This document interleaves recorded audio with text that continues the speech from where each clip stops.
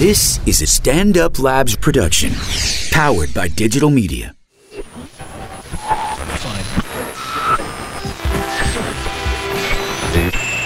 Very serious.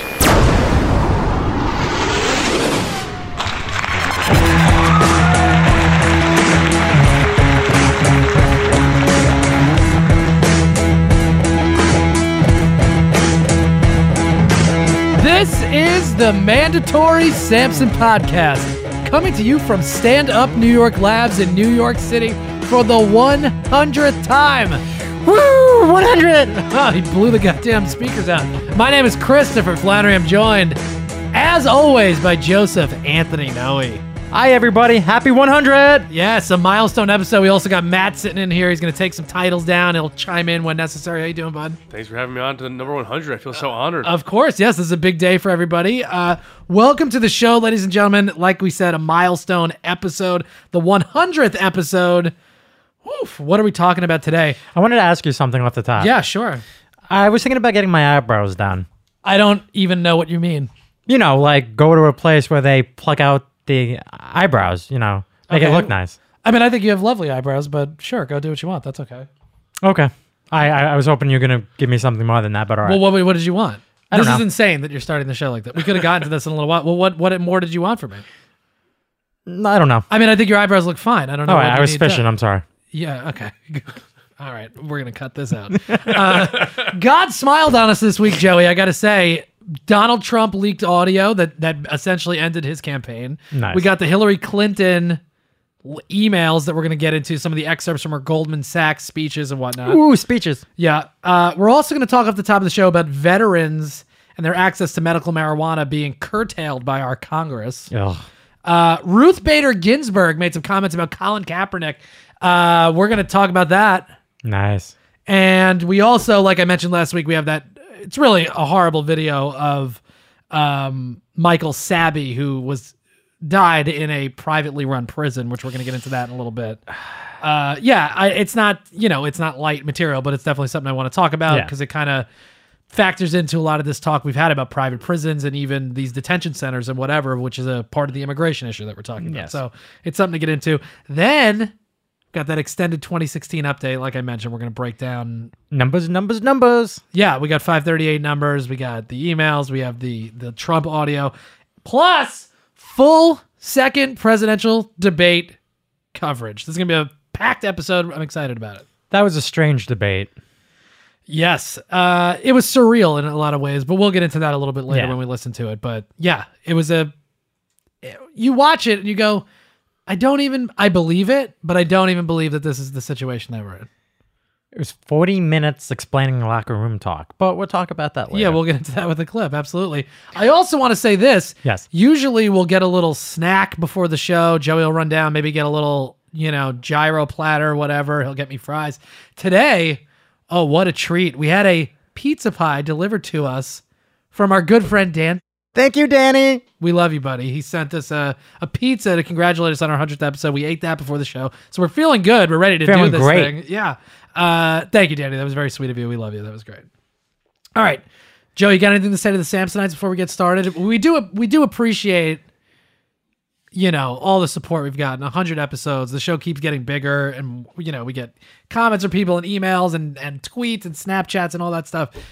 So we really appreciate it, guys. Thank you so much for being a part of this. I'm going to make a bold statement. I'm going to stick to it. You ready? The next 100 will even be better. Oh, okay. Yeah, I mean, they probably will be. I kind of agree with you. You want to get this first 100 off on the right note here? Yes. On Wednesday, Joey, Congress passed the Veterans Affairs spending package as part of a continuing resolution to fund the government without the Veterans Equal Access Amendment, which was stripped out in June and never renegotiated. This amendment would have nullified Department of Veterans Affairs standards that that prevents doctors from recommending medical marijuana as a treatment for post-traumatic stress disorder, pain, and other ailments that troops suffer. Currently, vets must get a recommendation outside of the VA system and then pay out of pocket. Ugh. This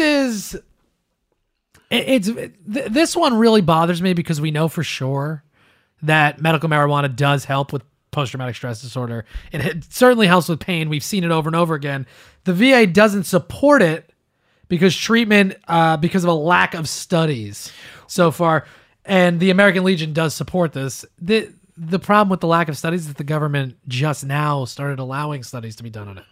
Yeah, that's interesting. There's a lack of them because you made it illegal to do it. Right. And this is the bullshit. The reason why this bothers me is because we're going to be in a situation, whoever becomes president next, we're going to be at war somewhere. We're going to have troops somewhere, even though Hillary Clinton says that's not going to happen. I don't believe that's the case.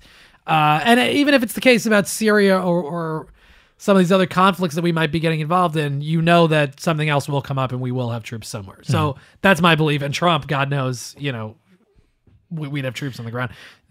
The key is, if we're going to put them into harm's way, when they come back, you have to give them all the benefits of, the service that they put towards, for the country, and you have to help them. If marijuana helps, which we know it does, there might not be official government studies done, but there's, story after story after story of people that come out and say their personal testimonial about, this is something that actually helps me. Yes. And we're not allowing that to happen.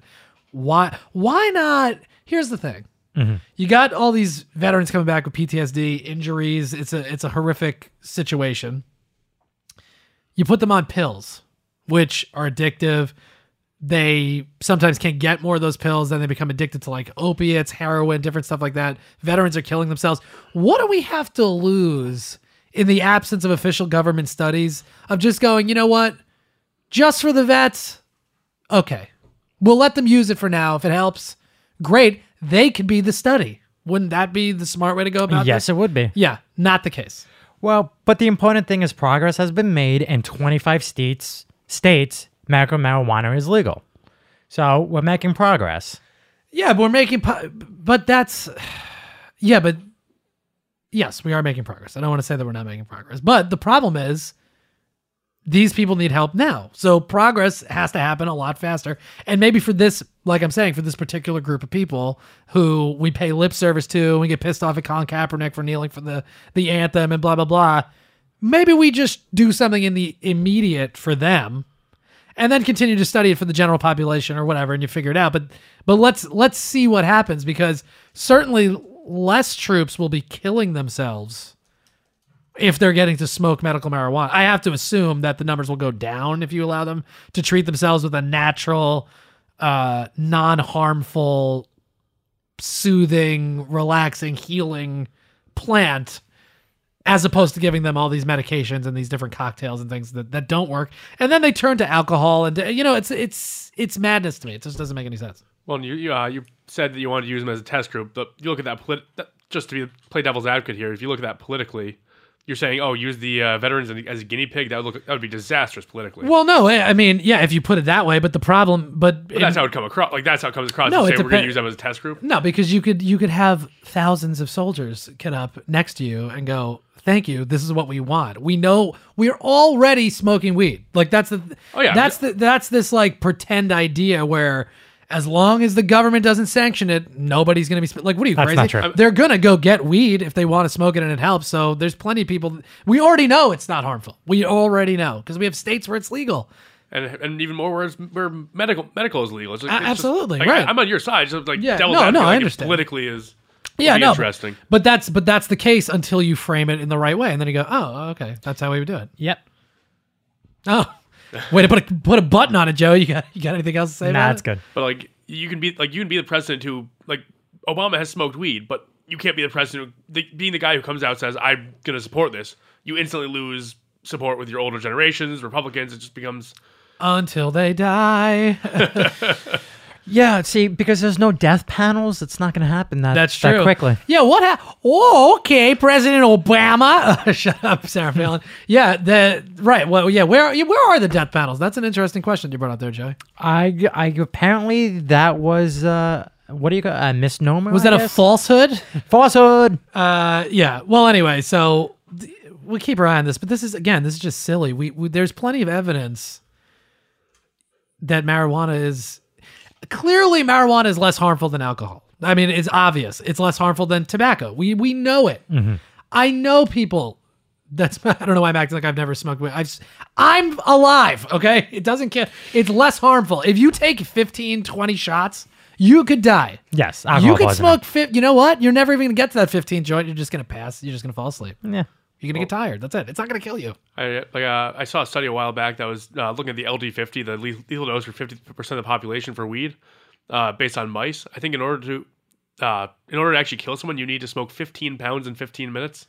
Yeah, I think it's even more than that. I mean, I think at that point it becomes lack of oxygen deprivation. It is. It's exactly what it is, right? It's like you have to smoke a ton of weed, literally a ton, and right, it wouldn't be the weed that was killing you; it would be the smoke inhalation. I just really love the imagery of like them just killing mice by filling it, with just hotboxing, boxing mice to death. I'm sorry, but wouldn't Peter step in and go, "What are you doing to these mice?"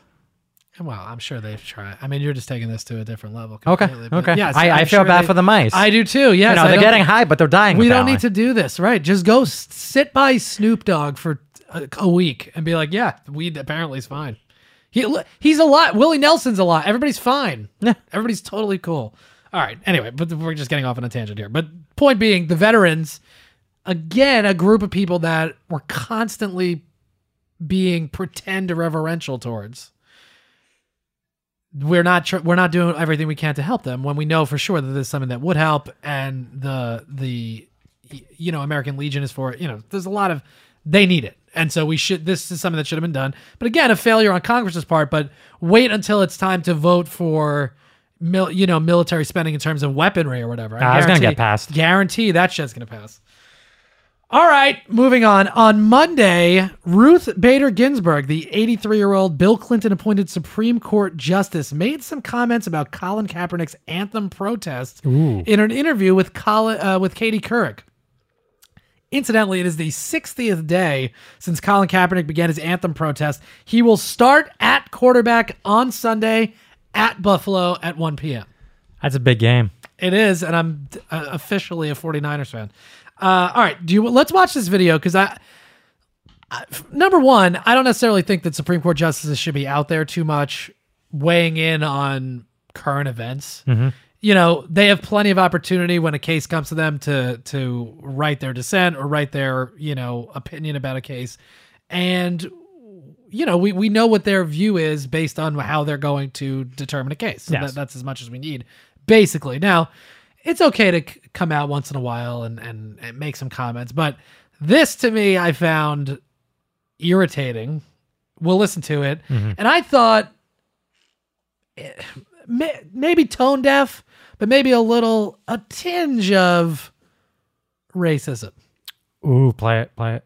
This is Ruth Bader Ginsburg talking to Katie Couric the other day about Colin Kaepernick.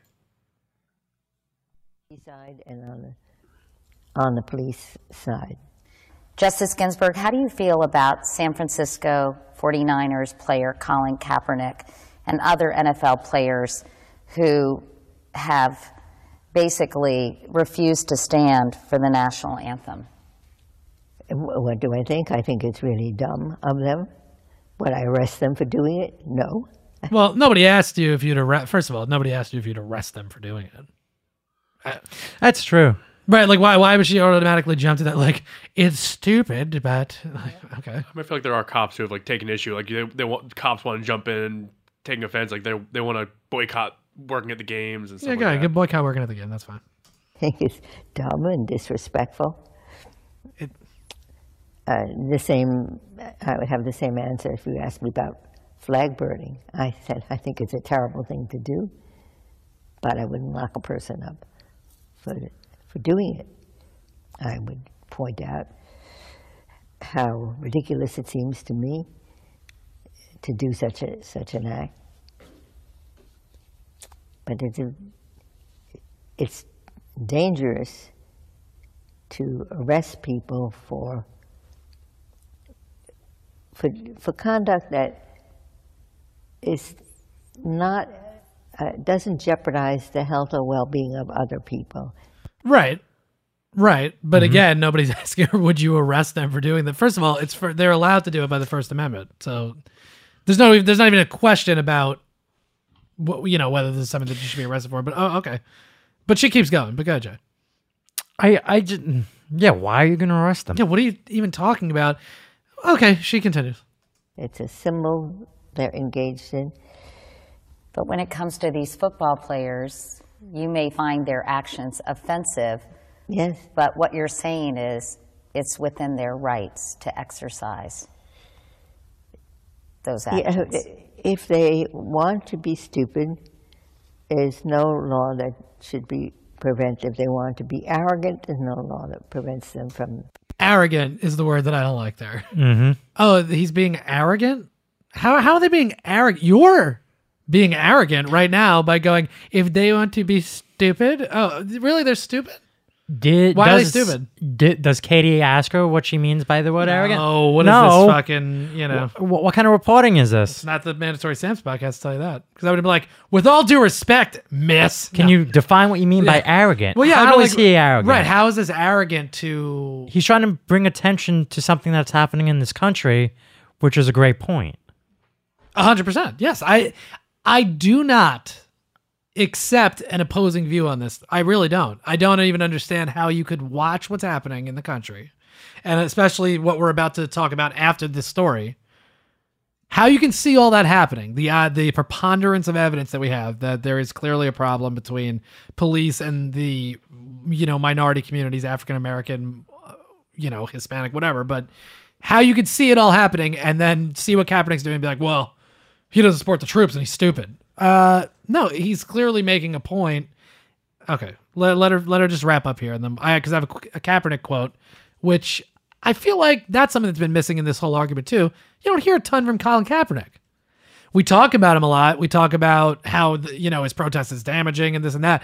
But how often do you hear what Colin Kaepernick actually has to say about it since he started doing it? I think it's better that way. It's a larger statement, because if you talk too much about it, you're going to bring attention to the wrong cause. 100%. So he's doing a service by limiting what he's, being vocal about. Yes, no, I agree. I'm not saying he should be out there more, but I'm just saying I think that gets lost in the shuffle, and it's interesting when you do get to hear his, kind of point of view about it in the midst of all this stuff. So let's finish the clip, and then we'll hear from Colin Kaepernick. That what I would do is strongly take issue with the point of view that they are expressing when they do that.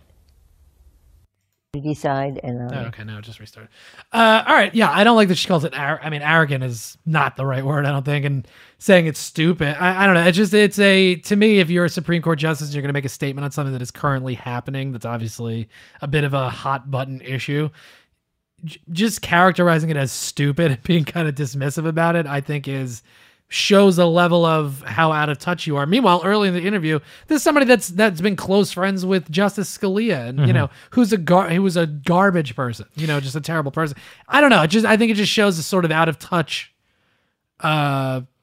nature about Ruth Bader Ginsburg, who, by the way, I guess because of Saturday Night Live, or I don't even know where it started, this whole Notorious RBG thing started, where she's sort of become this character, that people, whatever, it's like this old, it's like, oh, she's a badass, like old lady on the court, but it's like, no, she's a person that is one of, a handful of people that are going to determine the outcome of culture and society and laws for generations.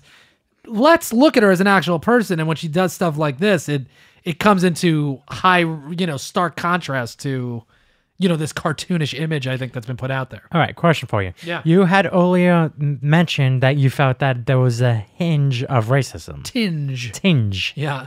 Can you further elaborate on that? Well, again, I think the arrogant thing. I think Is saying that... arrogant is almost like saying uppity. It's like, you know what I mean?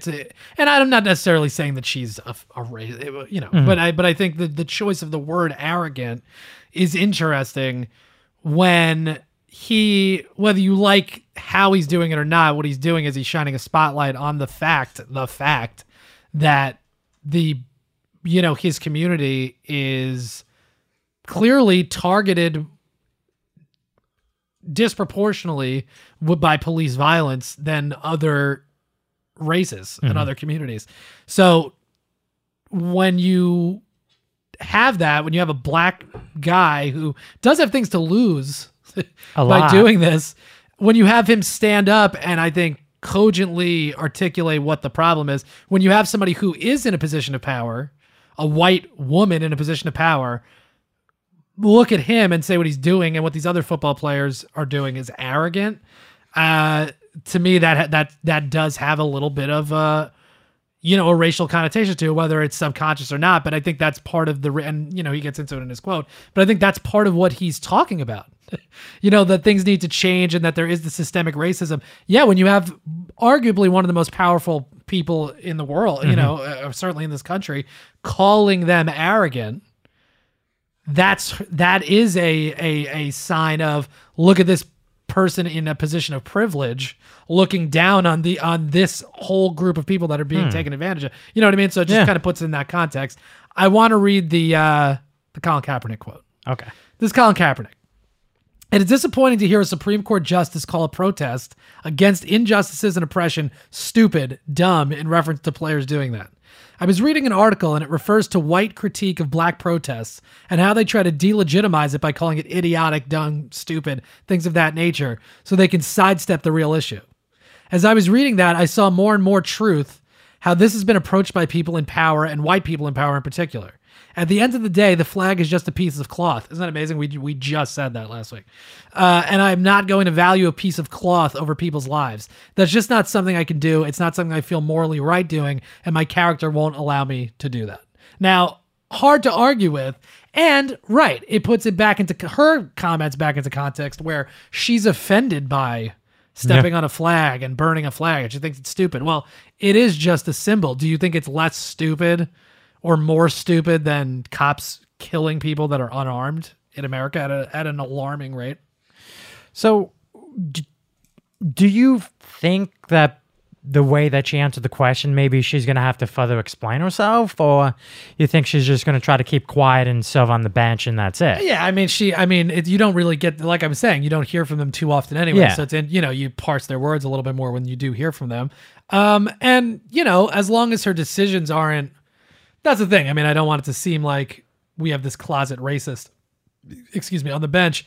And as long as their decisions aren't going the wrong way or seem like they have some kind of bias attached to them, then, it's not that big a deal. But I do think that it, if anything, just kind of illuminates his point about the fact that, like, white people in power sometimes throw around words like stupid, idiotic, and that kind of proves the point of what the protest is about to begin with, where there is this issue, but the society at large, or the dominant group, the white,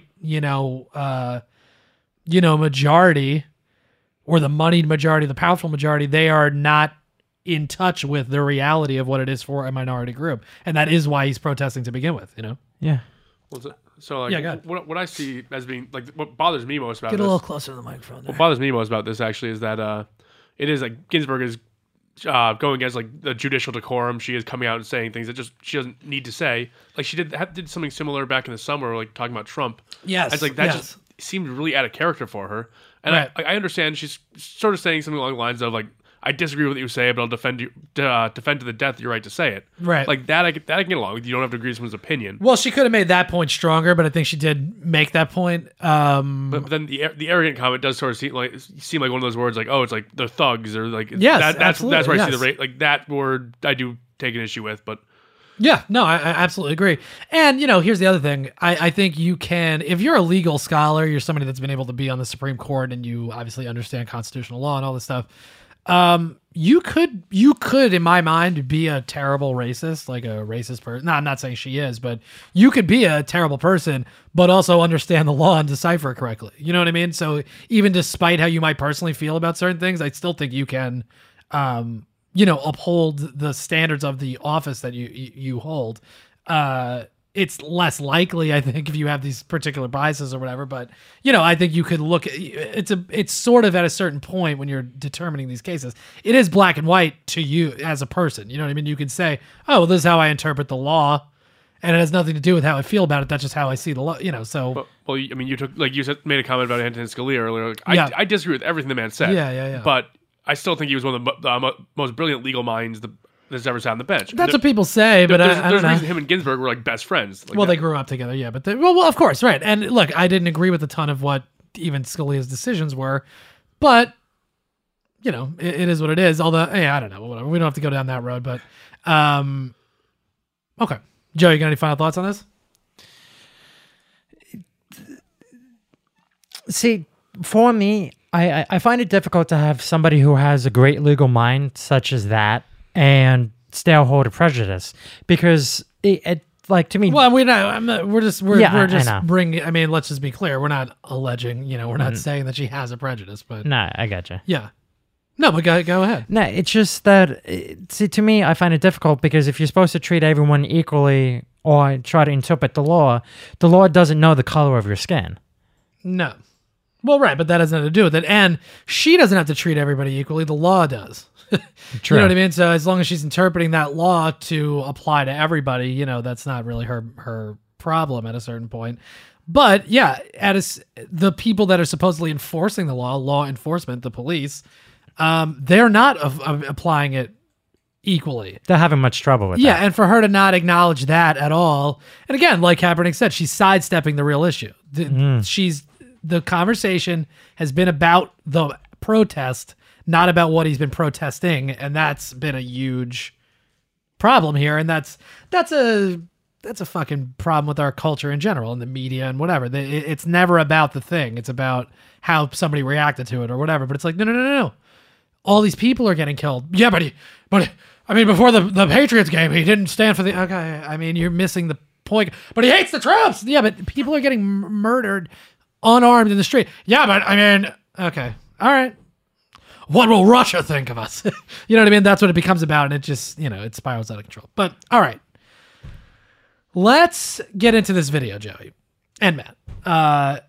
Michael Sabbie. Now, I don't know how much people have heard about this. It's a video I saw, I guess, a couple of weeks ago or whatever, last week.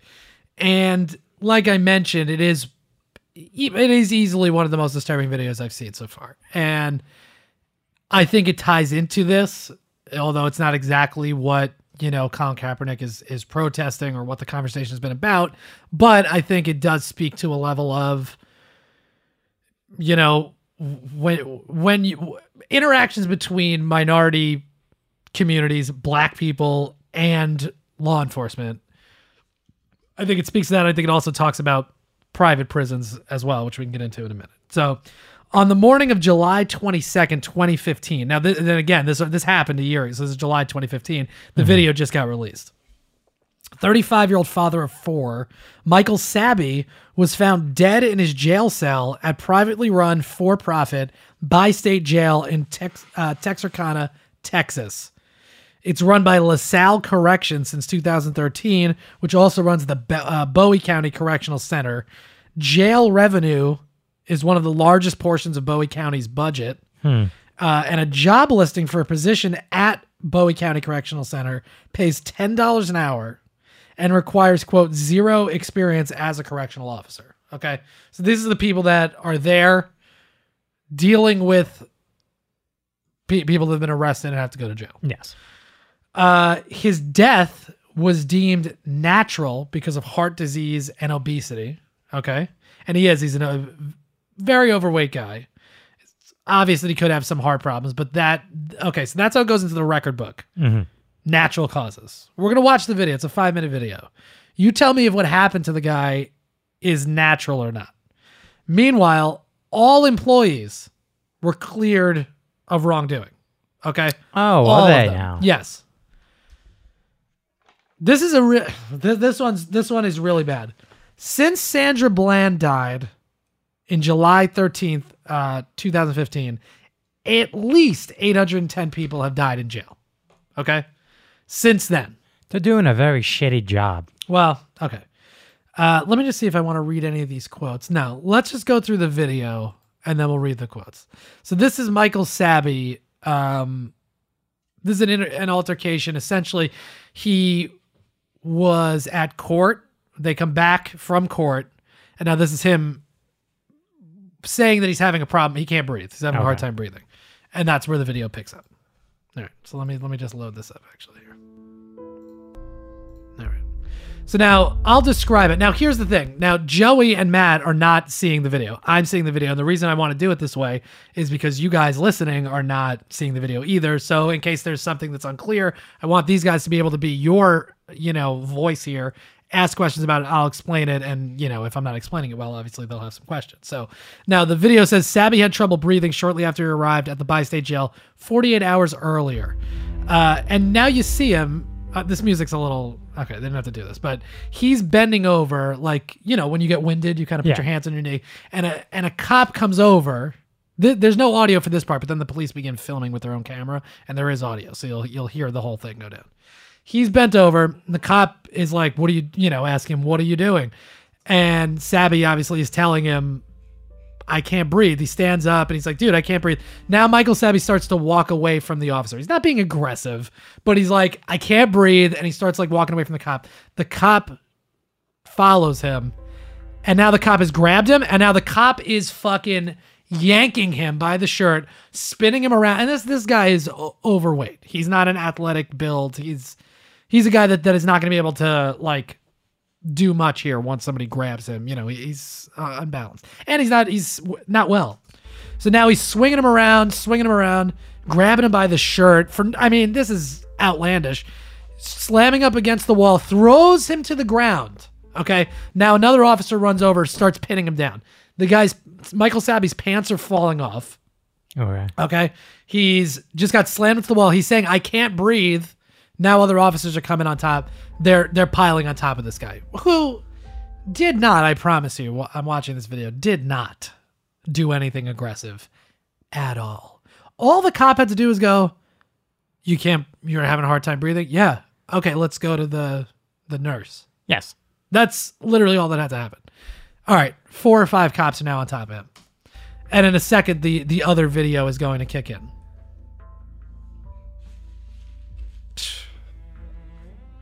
This music's a little... Okay. All right. Sabby died in jail just a little more than a week after Sandra Bland, but video of the events leading up to his death just surfaced. Okay, so now they just go, recording yet? And the other one goes, yeah, it's recording. So now this is actual audio. So even before we start, the officers know there was an issue because they want to make sure I don't know what the deal is. I think they have to probably do this if there's some kind of altercation just so they can be cleared of all wrongdoing, which they were.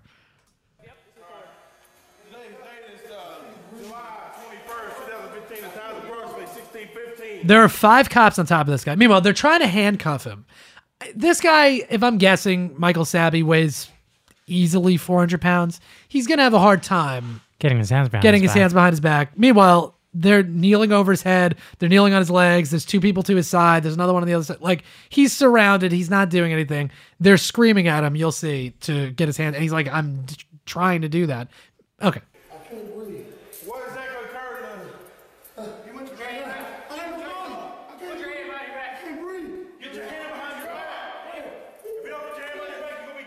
If you don't get your hands behind your back, if you don't put your hands behind your back, you'll be gassed. Chemical agents will be administered. They're going to pepper spray him, and they do pepper spray him. Meanwhile, you've already heard him how many times go, I can't breathe. And you can hear he can't breathe.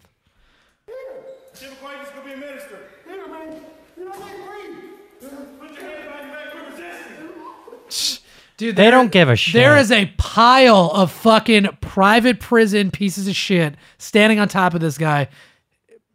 They are piling on this. No, and that's what really bothers me about this video. It is a complete lack of humanity. It's not seeing the forest for the trees. It's just, there's a prisoner, he's resisting. Like, he's a guy who can't, he can't breathe. He's telling you he can't, you can see he can't, you can hear that he can't. And the fat piece of shit cop is about to pull, correctional officer is about to pepper spray him. You're going to hear it.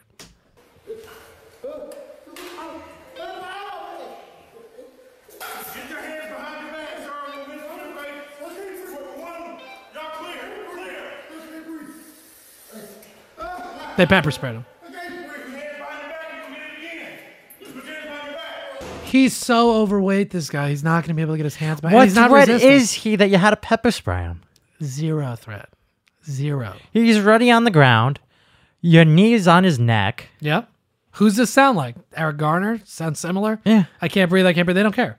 Now they pepper sprayed him, which is this going to help the guy breathe? No, I'm pretty sure it won't. Okay, now they're walking him into, I guess, the nurse's office or whatever here. You're resisting. How is he resisting? He's going, I'm not, I can't breathe, I have pneumonia. Okay. Venom's been non-compliant, he wouldn't quit resisting, chemical agent's been administered. I can't breathe. The nurse is here on site. I can't breathe, sir. Please. I got pneumonia.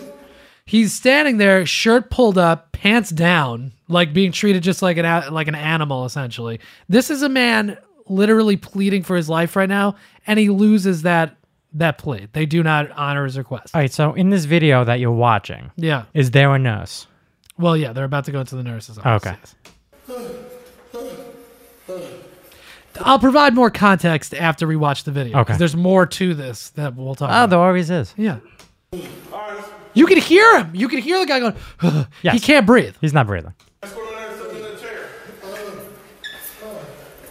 Time approximately 16:17. We arrived at medical. Fit in the chair. Y'all stay right there on him. Yeah, you stay right there on him because he's probably going to get up and kick the shit out of the 8 of you that are standing around him. I got pneumonia, sir. I can't breathe. I can't breathe. Sir. I'm not going to see. I can't breathe. Triangle. Please, water. Please. Please, This sir. time I'm letting the... Oh, God. Sweating. I Yeah, you mean, can't even breathe. No, he can't breathe. You can hear it. And he's sitting in like what is essentially anybody that's gone to school, that's gone to the nurse's office. Like that's this room that he's in. It's not like a fucking hospital. He's sitting in like a nurse's office. He shouldn't be sitting, actually. If anything, his arm should be above his head to open the lungs. I don't Because I if he don't know can't breathe. but he can't breathe laying down, which he says later. So sitting, I guess, is the best. But okay. Please, give me some water.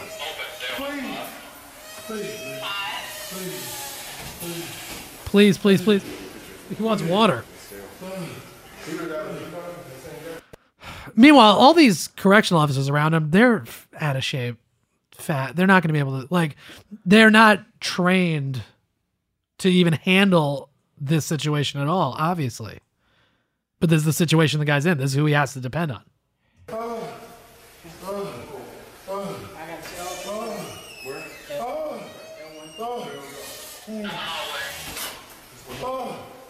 Please, give me some water. Please. Now they got him walking. Okay, so now the video doesn't show the nurse doing anything. He's just sitting in the nurse's whatever. I don't know what they did. Maybe they gave him some water. Now they're walking him down the hallway. And they're walking at a pretty good pace, which is clearly why he was having a hard time breathing to begin with. After he left the court, he was walking a lot. He couldn't breathe. Do we know his name? Sammy. The nurse. Please. Please. Stop it. Stop. I'm at the point where he's not breathing. So you get the nurse, and if the nurse doesn't do a job, which apparently she has not done, you get a goddamn doctor. Yeah, you get him to the hospital. Yes. That's the obvious only solution here. Unless you think he's bullshitting or whatever, but clearly the guy is sick. Because even if he's lying down and there's fluid in his lungs, that's one of the worst things you could do. Well, his hands are behind his back now, so it's like I don't think that's helping anything, right? Shower, let's take him a shower and offer him a chance to get a shower. Does everybody know? All right, let's take him to the shower. They're going to throw him in the shower. How is that going to help? Well, they want him to get Oh, the that might spray help. off Okay, him. that's Yeah, true. Okay. Oh, well, yeah, okay. But meanwhile, he's handcuffed. Now they've just put him in the shower. Okay.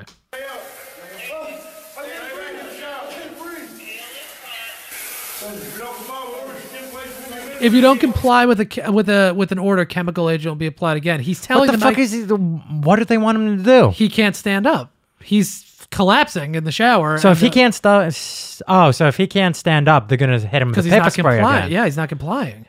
And he goes, "I'm sorry," but he's trying to stand up. But meanwhile, what do you want He to physically do? can't do it. Yes.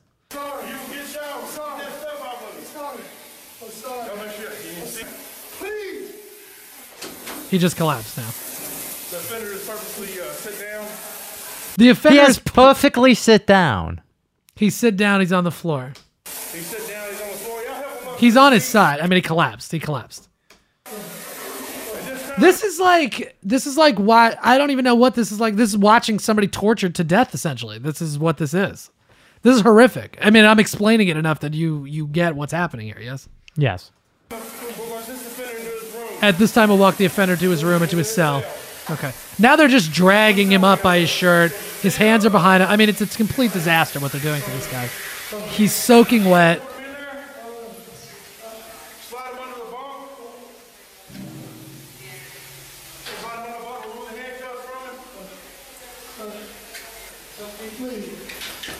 This entire time, he hasn't even took a deep breath. No, he can't. He can't. And you know what this situation lacks?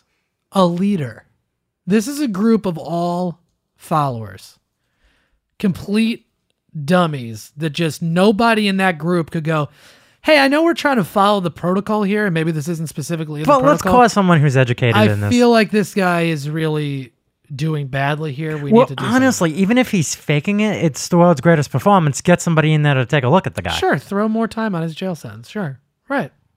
Worst case scenario. Well, if it was non-for-profit prison, would they have a doctor on staff?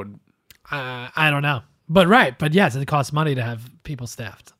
Somebody don't start the movement. Remove the handcuffs at this time. Defenders on the floor. See, because here's the other thing. The nurse isn't there, so the only person who would be somewhat knowledgeable is not even in the other room because they took him out of the room.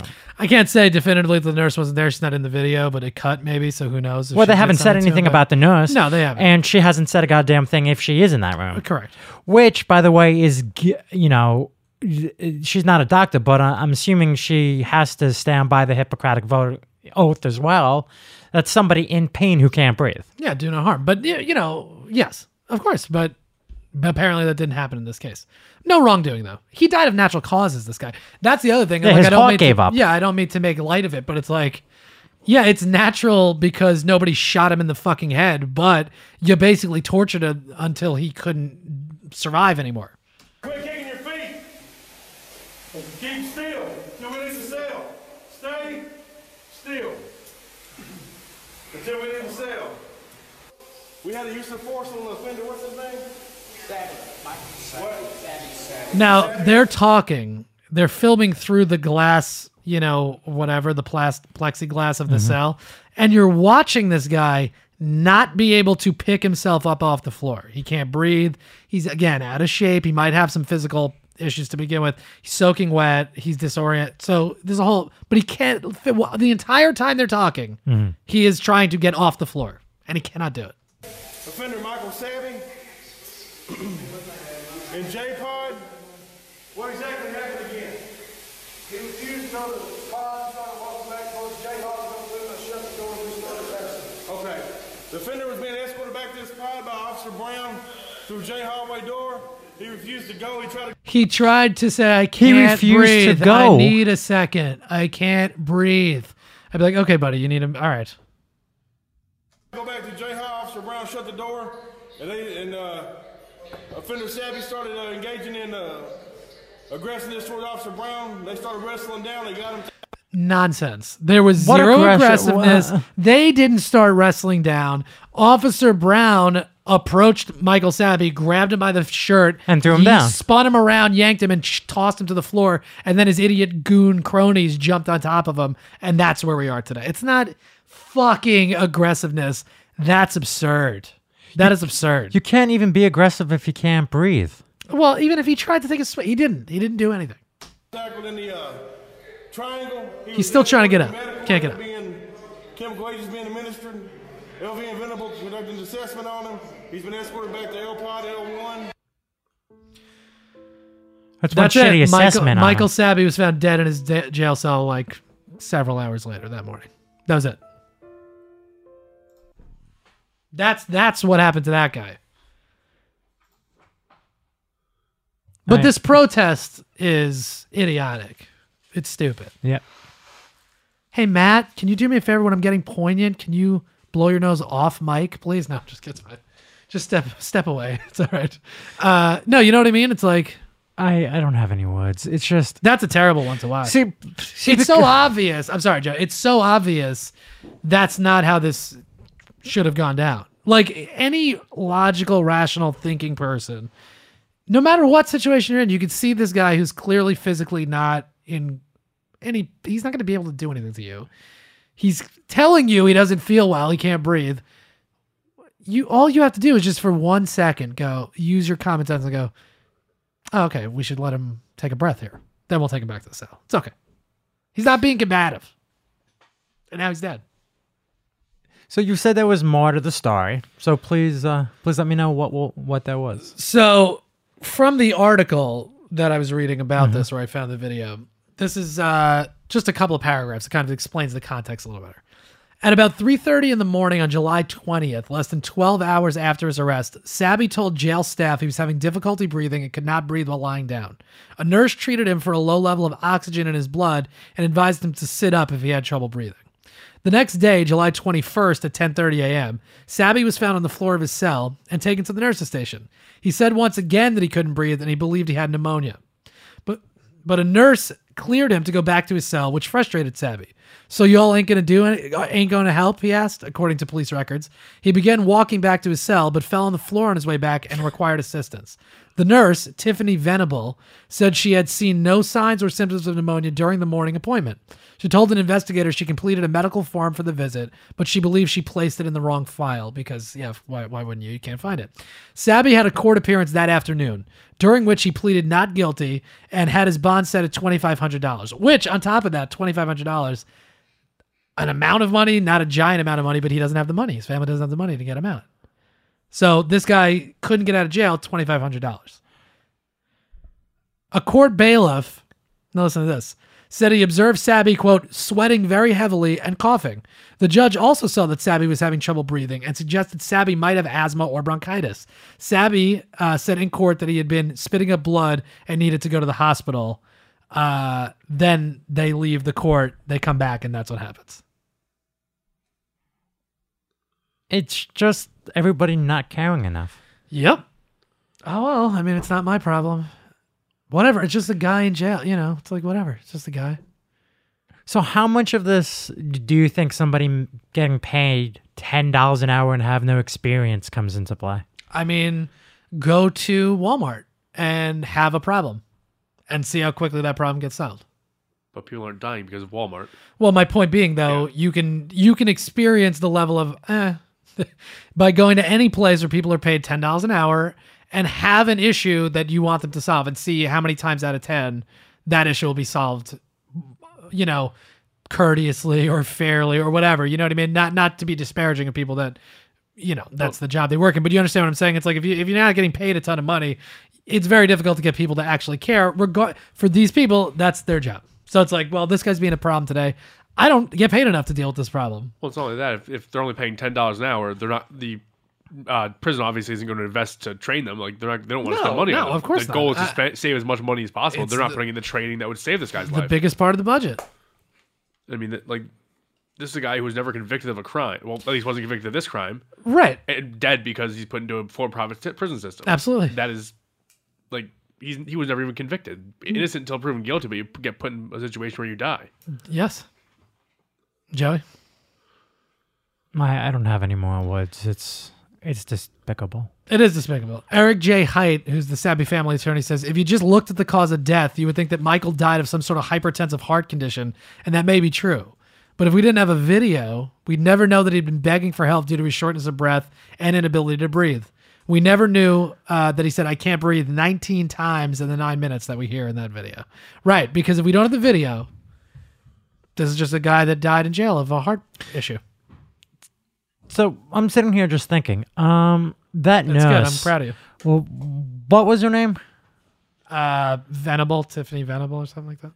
Tiffany, right? Tiffany Venable, yeah. Tiffany. All right. I don't think Tiffany should be a nurse anymore because she obviously doesn't understand the seriousness of somebody's medical file. Yeah. Especially when you misplaced it. She obviously could have done more. But if you did misplace it, you can find it. I bet you they still haven't even found the goddamn file. Didn't fill anything out. I mean, this is a year ago. Again, the case is closed. The reason why I'm bringing it up is because the case is closed, and this video comes out, and you go, well, How many other situations are happening in these privately run systems where they can chalk it up to, he has a bad foot, but, he got nightsticked 80 times in the kneecap or something like that. You know what I mean? There's more to the story than, he just died of natural causes. Maybe he did, because you technically didn't kill him, but you certainly exacerbated the situation to the point where this guy couldn't recover. You know what I mean? How many times does this happen? How often does this happen? And nobody's held accountable at all. Yet, we're going to pretend like, it's a few bad apples that do things. No, it's a systemic problem. All right. So you're in a room and somebody says they can't breathe. Yeah. They say it 10 times. 19 times. 19 times. 19 times. Right. 19 times. Yep. Yeah, they think he's And bullshitting. They can hear him not breathing. Right. And you pepper spray him. Yeah. Then you throw him in the shower. You can't even get up. You still don't go back to the nurse. No, you threaten to pepper spray him you're again. going to pepper spray him again. Okay. Right. Well, yeah, because it's clearly... And then he's found dead on the floor. Yeah, because he's not listening, Joey. That's the problem. He's not he's not sick. being compliant. Right. Oh. Right. So I think we should keep hitting him, pepper spraying him. Let's throw him around more, because that's obviously what the problem is. He's really arrogant, right? He's really defiant, this one. He's being idiotic and stupid. All right. That's a terrible video, but I wanted to talk about it. No justice done there, but that's another one. That's a terrible one. And this dying in prison thing is insane. 800 plus since last July. Mm. All right. You ready to move on to a 2016 update before we start doing the notes for the debate? Yep. All right. 538.com, Joey. Hillary Rodham Clinton has an 86.9% chance of winning the presidential election, while Donald Trump is at 13.1%. If the election was held today, 90.9% chance that Hillary Clinton would come out the victor. Trump has a 9.1% chance. I'll take those odds anytime. In Ohio, 73% chance that Hillary wins it. Pennsylvania, 91% chance that she wins it. Florida, 78%. Michigan, 95. And there's currently a 25% chance of a Hillary Clinton landslide. That is what we're looking at right now. No, landslide means what? Like she wins by like 100 electoral votes or something, and like it's just ridiculous. Yeah, Matt, why don't you look? Actually, go to 538. Go to look at the election, predictions right now and see what the. I'm looking. I already have the page open. Oh, look at this guy. Nice. All right, so to answer Joey's question, what are we looking at? If there was some, what is the current electoral gap right now? Like, what is Nate Silver predicting or projecting Hillary Clinton to get versus what Donald Trump would get? Right now it's looking like it would be 346 to 190 about. So that's a landslide. Yeah, that's a landslide. Okay. Yes. If the election were today. Right, but let's assume it's going to be something like that. You know what I mean? That's a landslide. That's a brutal defeat. So any thoughts about, obviously we know why the polls look like this, and we're going to get into it in a little bit. We're actually going to start with the Hillary Clinton information before we get to the Trump audio, because I think it's fun. Any problem with that? Nope. Let's do some emails. On Friday, WikiLeaks released emails of Clinton campaign chair John Podesta, which contained excerpts of Hillary Rodham Clinton's paid Goldman Sachs speeches. Ooh. Now, I was excited that this came out. It's a little too late. We needed it sooner. How is it too late? Well, because it doesn't help Bernie at all. Like we needed this during the primary. Listen, nothing was going to help Bernie to begin with. All right. Well, I got these excerpts. I'm going to read a couple of them. Okay. Because I go through them. There's no smoking gun there. There's nothing that Hillary says in these where I go, well, that's disqualifying. It's all stuff that you kind of assume that she believed to begin with. And I actually like the way she says it in private more than I like the way she says it in public, which is frustrating, and one of the reasons that I find her particularly frustrating, and probably a lot of other people do as well. Hillary Clinton talking to a Goldman Sachs, BlackRock, group in February 2014. And I'm not taking a position on any policy, but I do think there is a growing sense of anxiety and even anger in the country over the feeling that the game is rigged. And I never had that feeling when I was growing up. Never. Were there really rich people? Of course there were. My father loved to complain about big business and big government, but we had a solid middle-class upbringing. We had good public schools. We had accessible health care. We had our little, one-family house that saved that he saved up his money, didn't believe in mortgages. So I lived that. And now obviously I'm kind of far removed because the life I've lived and the economic, fortunes that my husband and I now enjoy, but I haven't forgotten it. What's wrong with that? People jumped on that as like Hillary admits she's removed from the middle class. She is. Of course she is. What are you, nuts? And what, Trump isn't? Who's not? Who makes it there that isn't? Who gets to run for president that isn't removed from the middle class? That's the system we've put in place. She's acknowledging reality. That's good. You want to know what I find interesting about that? Is that she talks about the father not believing in mortgages. Yeah. How did he save up enough money to get the house? Houses Just weren't that wondering. expensive, probably. Oh. In Arkansas. Yeah, good point. Hey, Mike. Our other friend Mike, he goes, got to get a G-Chat beep into episode 100 so I can hear it when I listen tomorrow. There you go, you son of a bitch. You got it right there. You got it, buddy. Hillary Clinton talking to the National Multi-Housing Council in 2013. Now, we'll read a couple of them. They're a little long, but whatever. It's worth it because we've been waiting a long time for these. Just have to sort of figure out how to, getting back to that word balance, how to balance the public and the private efforts that are necessary to be successful politically. And that's not just a comment about today. That, I think, has probably been true for all of our history. And if you saw that Spielberg movie, Lincoln, and how he's maneuvering and working to get the 13th Amendment passed, he called one of my favorite predecessors, Secretary Seward, who'd been the governor and senator from New York, ran against Lincoln for president, and he told Seward, I need your help to get this done. Now, she keeps going here. The reason why I read this one is she got, Trump brings it up in the debate about how, Hillary says you have to have a public and a private position. You do. I like her private position better. And Hillary goes, yeah, I was referencing Lincoln. He's like, bullshit or whatever in the debate. No, it's right here. It's literally right here from 2013 in the emails of her campaign. Yeah, but he doesn't think that anyone who is his follower is actually going to go and read the email. They're not going to, but Jesus. we have them. Hillary Clinton talking to a Goldman Sachs Alternative Investment Symposium. I mean, it's still happening, as you know. People are looking back and trying to get compensation for bad mortgages and all the rest of it and some of the agreements that are being reached. There's nothing magic about regulations. Too much is bad. Too little is bad. How do you get to the golden key? How do we figure out what works? And the people that know the industry better than anybody are the people who work in the industry. That's one of the reasons I don't support Hillary Clinton.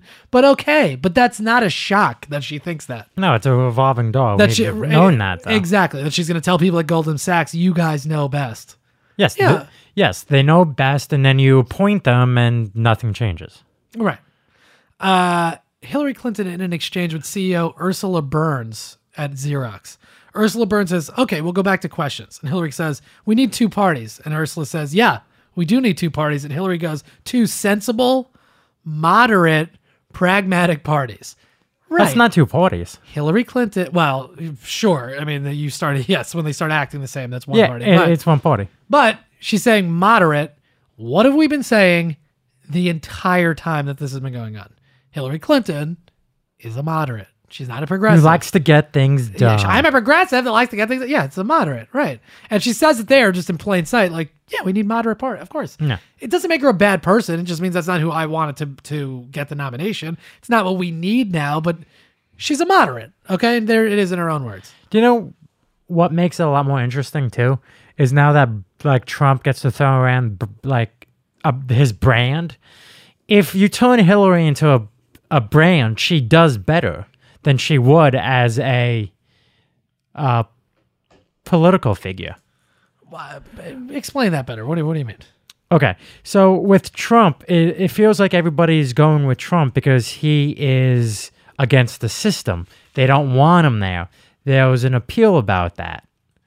With her... As an outsider. I feel that Hillary Clinton would be faring better if we could look at her as a brand as well, instead of the robot that everybody takes her for. Well, I think to your point, right, as opposed to being the politician that everybody's seen her for many years. Yes. It's just, but let's be honest, Hillary Clinton could run Trump's business. You know what I mean? Like, that's kind of that argument is stupid. She just didn't go into business. She went into politics, but she was a lawyer. She knows law. Like, she could do it. She could run it. It's not like Trump is doing something magical. If you gave Hillary Clinton, if you gave Obama, if you gave pick a Republican, Romney's a billionaire. Like, if you give these people millions of dollars in startup cash, have the connections that Trump's dad had, they could also do it. And they could also lose $1 billion in 1 year, supposedly. I'll be honest with you. I actually think if you put Hillary in where Trump was, I bet you she has twice to 3 times as much money as he does. No, there's no way to know, but she's not a dummy. She could do it. She could do it. Hillary, this is one where she's talking to like a tech conference where she admits like the government, system is way behind and they didn't even let you use a BlackBerry and whatever. So she's acknowledging like the shit that she did using her own server. She's kind of acknowledging that. Yeah. Well, I'm not going to read the whole thing. It's like a whole long thing. But I'm just saying she acknowledges that she knows that the government system is not good and you probably shouldn't use certain, devices on it. But we all know that she ended up doing that. Hillary Clinton, 2013. She says, "My dream is a hemispheric common market with open trade and open borders sometime in the future with energy that is as green and sustainable as we can get it, powering growth and opportunity for every person in the hemisphere." I agree with half of that. I don't think we should have open trade or open borders necessarily. I think we should definitely have a progressive immigration policy, but I definitely like the fact she's talking about green and sustainable energy for sure. Yeah, I see. Open trade becomes a problem to me. Yes, that's one of the reasons I oppose her. Absolutely, because I think the global economy, for the most part, is not a good thing for the average person. No, because you inherently devalue everyone's worth. I guess their labor. Yeah. You're essentially devaluing labor. Yes. Hillary Clinton in 2013. Now, this one pisses me off because, say this. I would support you if you said shit like this more often and I can believe you, but you don't say it enough. It doesn't seem like you support it. If you look at, this is 2013. If you look at countries that are comparable, like Switzerland or Germany, for example, they have mixed systems. They don't just have single payer system, but they have very clear controls over budgeting and accountability. Mm-hmm. If you look at the single payer systems like Scandinavia, Canada, and elsewhere, they can get costs down because, all their care, according to statistics, overall is as good or better on primary care in particular. They do impose things like waiting times, It takes longer to get like a hip replacement that it might take here. She's talking about a single payer. She's in favor of a single payer system. She's like, we should just impose waiting times for like hip replacements, things that are not life-threatening that you don't have to have immediately. Yes. No. Obviously. No. What do you mean no? No. Because she knows who her friends are, and her friends don't want the access to the single payer system. Oh, no, they lose money. Yes, of course. Well, right. When people actually get covered, those companies don't make money, right? Yes. But I'm saying she's saying that's good. She goes on to say in a later thing in Saskatoon, Canada, she goes, this is in 2015. She goes, "So we're in a learning period as we move forward with the implementation of the Affordable Care Act. And I'm hoping that whatever the shortfalls or the glitches have been, which in a big piece of legislation you're going to have, those will be remedied and we can really take a hard look at what's succeeding, fix what isn't, and keep moving forward to get affordable universal health care coverage like you have here in Canada." Yes! Why aren't you saying that in the debates? Why aren't you supporting that? That's a year ago. What a frustrating person she is. Who's that email to? The emails are John Podesta, her campaign chairman's emails. He flagged in the emails a bunch of excerpts from her paid speeches being like, these could be a problem. So she's given a paid speech, which means they're asking her for her opinion. Yeah. And in her opinion, she's advocating for the single payer system. Yes. Now, I will say this. You can see a theme throughout. She, of course, is tailoring her message to the audience that she's talking to, which is fine. I get that. So she's talking to a group in Canada that has this system already. Who knows what kind of group it is? So, but okay, but she's still. It's preaching to the choir. That's fine. Preach to this choir, lady. Hillary Clinton on Syria. Oh, here we go. They're getting more sophisticated thanks to Russian imports. To have a no-fly zone, you have to take out all the air defense, many of which are located in populated areas. So our missiles, even if they are standoff missiles, so we're not putting our pilots at risk, you're going to kill a lot of Syrians. That's a direct quote. You're going to kill a lot of Syrians. Right, but okay, we still advocate no-fly zone and this and that. Okay. So all of a sudden, this intervention that people talk about so glibly becomes an American and NATO involvement where you take a lot of civilians. So she's acknowledging clearly, if we do something in Syria, civilians are going to get killed, no question. And there is still an argument that goes on inside the administration and inside our friends at NATO and the Europeans, how to intervene. My view was you intervene. Now, I agree with this. 100%. And I fucking wish this is stuff that she was saying to me, not to Goldman Sachs. She goes, how to intervene. My view was you intervene as covertly as is possible for Americans to intervene. We used to be much better at this than we are now. Yes. Yes, I agree. Covert. Totally. I totally agree. You get permission from Congress. You do whatever you can do, but you send in covert agents, covert operatives, and you try to operate behind the scenes. Yeah, but covert... If you're going to get involved at all. But I'm pretty sure as well she means covert by a lot of people don't know it's happening. Well, you seem to be the type of person who wants the citizens to know it's not my job. What's going on. It's her. She's supposed to tell me. If she doesn't tell me, it's the job of journalists and reporters to figure out what's going on. I think, though, putting troops on the ground and saying, hey, we're sending 100,000 troops here, we're sending 10,000 troops here, I don't think that works. I don't think a ground war like that works. I think you send in covert forces. And no, they don't have to tell me if they're sending in CIA or FBI or different, like, SEAL teams or things like that. No, they don't have to, I don't need to know that.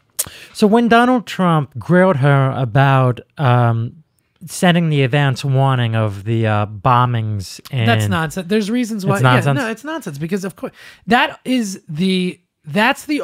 a simpleton argument. That is a crazy argument. It's for people that just clearly don't understand what's going. You can't just. First of all, it's not like we're sending them a telegraph and being like, hey, on Thursday we're going to bomb here. But even if they find out that that's something that's happening, it's to get civilians out of the way. It's to let our people know what's going on. Like. And do you really think that there's that we're letting everybody know everything we're doing all the time? We're not. No. We're not. What if we're lying? You ever think about that? It's an interesting use of the word lying, but yeah. No, but we could say, hey, we're bombing, 89th Street, but we're actually bombing 53rd Street. Like, you're not going to, whatever. I'm not going to go down this road, but it's like,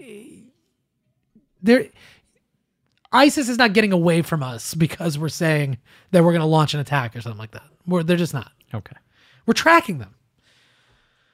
Hillary Clinton talking to the Council of Insurance Agents and Brokers. A number of business leaders have been talking to my husband and me about an idea that would allow the repatriation of the couple $1 trillion that are out there. And you would get a lower rate, a really low rate, if you were willing to invest a percentage in an infrastructure bank. Now, I don't like the fact that she's trying to repatriate the money by a really low rate. So that means let's dumb that down a lot. So that means that you can bring the money back into the country. There's $1 trillion overseas. You could bring the money if you bring it back at a 5% tax rate. I don't know what the number is. Pretty low. I'm pretty sure she's saying about 2% here. No, anything under 35% would be lower than what it normally is. I don't think that's what she's advocating. Who knows? You're just speculating. But the point is, okay, so you're bringing it at a lower rate. But she's also saying it would go into a percentage of it would go into an infrastructure bank, which is a good idea to rebuild the infrastructure of the country. The problem is we shouldn't have to bribe these companies, and we shouldn't be like, thank you, sir, can I have some more bread? Like, that's our money. It wasn't taxed, so that's our money. It belongs to us if these people are making that money.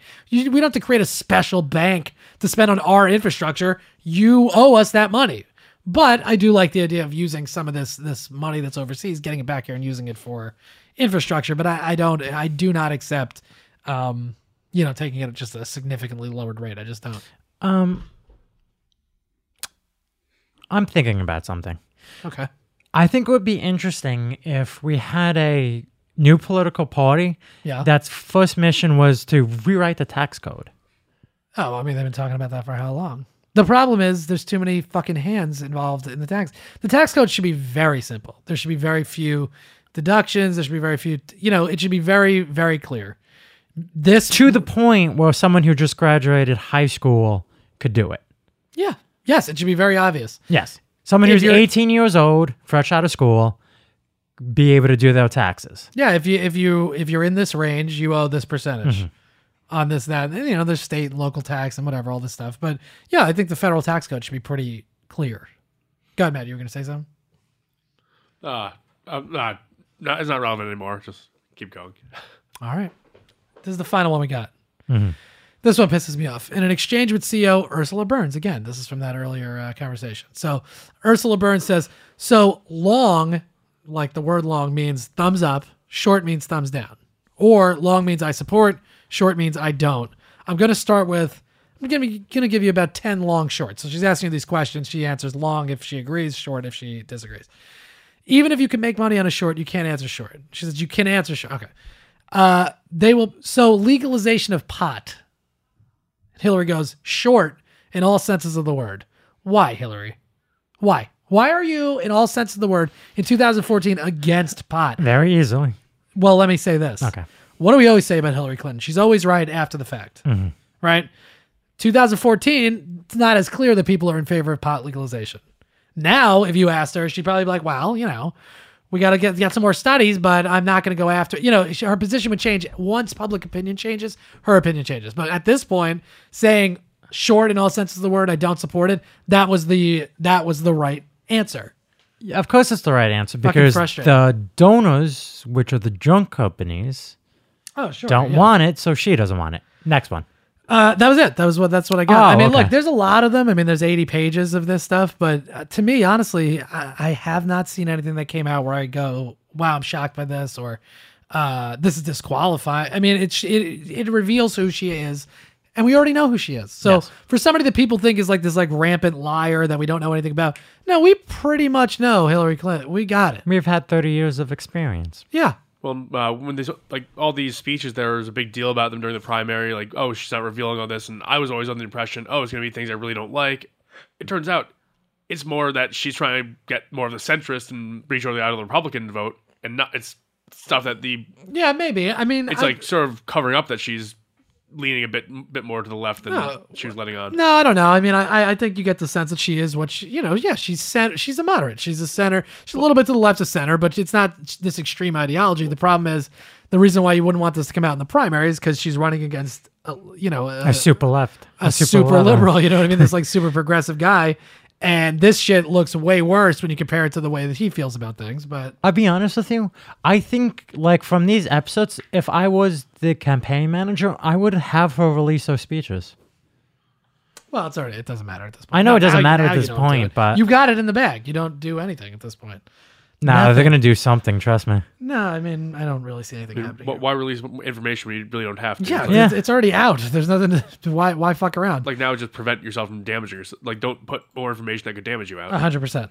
All right, you want to hear this? I'm sure people have heard it, but why don't we listen to the Donald Trump Access Hollywood clip? Yeah. And then we'll listen to his apology video. We'll let everybody know who we're sponsored by today, and then we'll get to the debate coverage. Sound good? Awesome. All right, here's this is the leaked audio. Donald Trump talking to Billy Bush on Access Hollywood in, I guess, 2005. 5? Is that right? Yes, that's the number they keep on throwing around. All right, here we go. This is exciting stuff. This video contains... Shut up. No one's ever heard the word pussy before. I moved on her, actually. Joey, come on. Listen. Again. Listen. What? Everyone's heard this, but play it. I love it. I want to play it. Play it.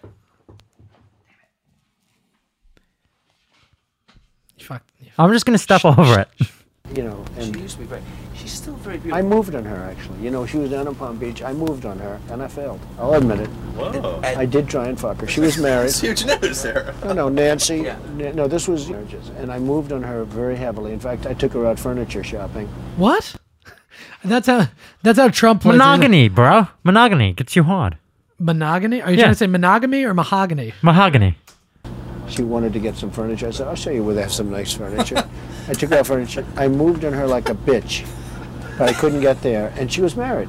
Then all of a sudden, I see her. She's now got the big phony tits and everything. She's totally changed her look. Jeez, your girl's hot as shit. In the purple. Whoa! Yes! Whoa! Yes, the Donald has scored! Ugh, I want to take Billy Bush. Not that I'm offended by what he says, but I want to take Billy Bush and just fire him off a cliff. He's the worst. What a little... idiot. This is the guy that hosts Access Hollywood. What a little moron. Listen. Yes! The Donald has scored! Why don't you come over here and suck my dick, Billy Bush? Oh. He's a loser.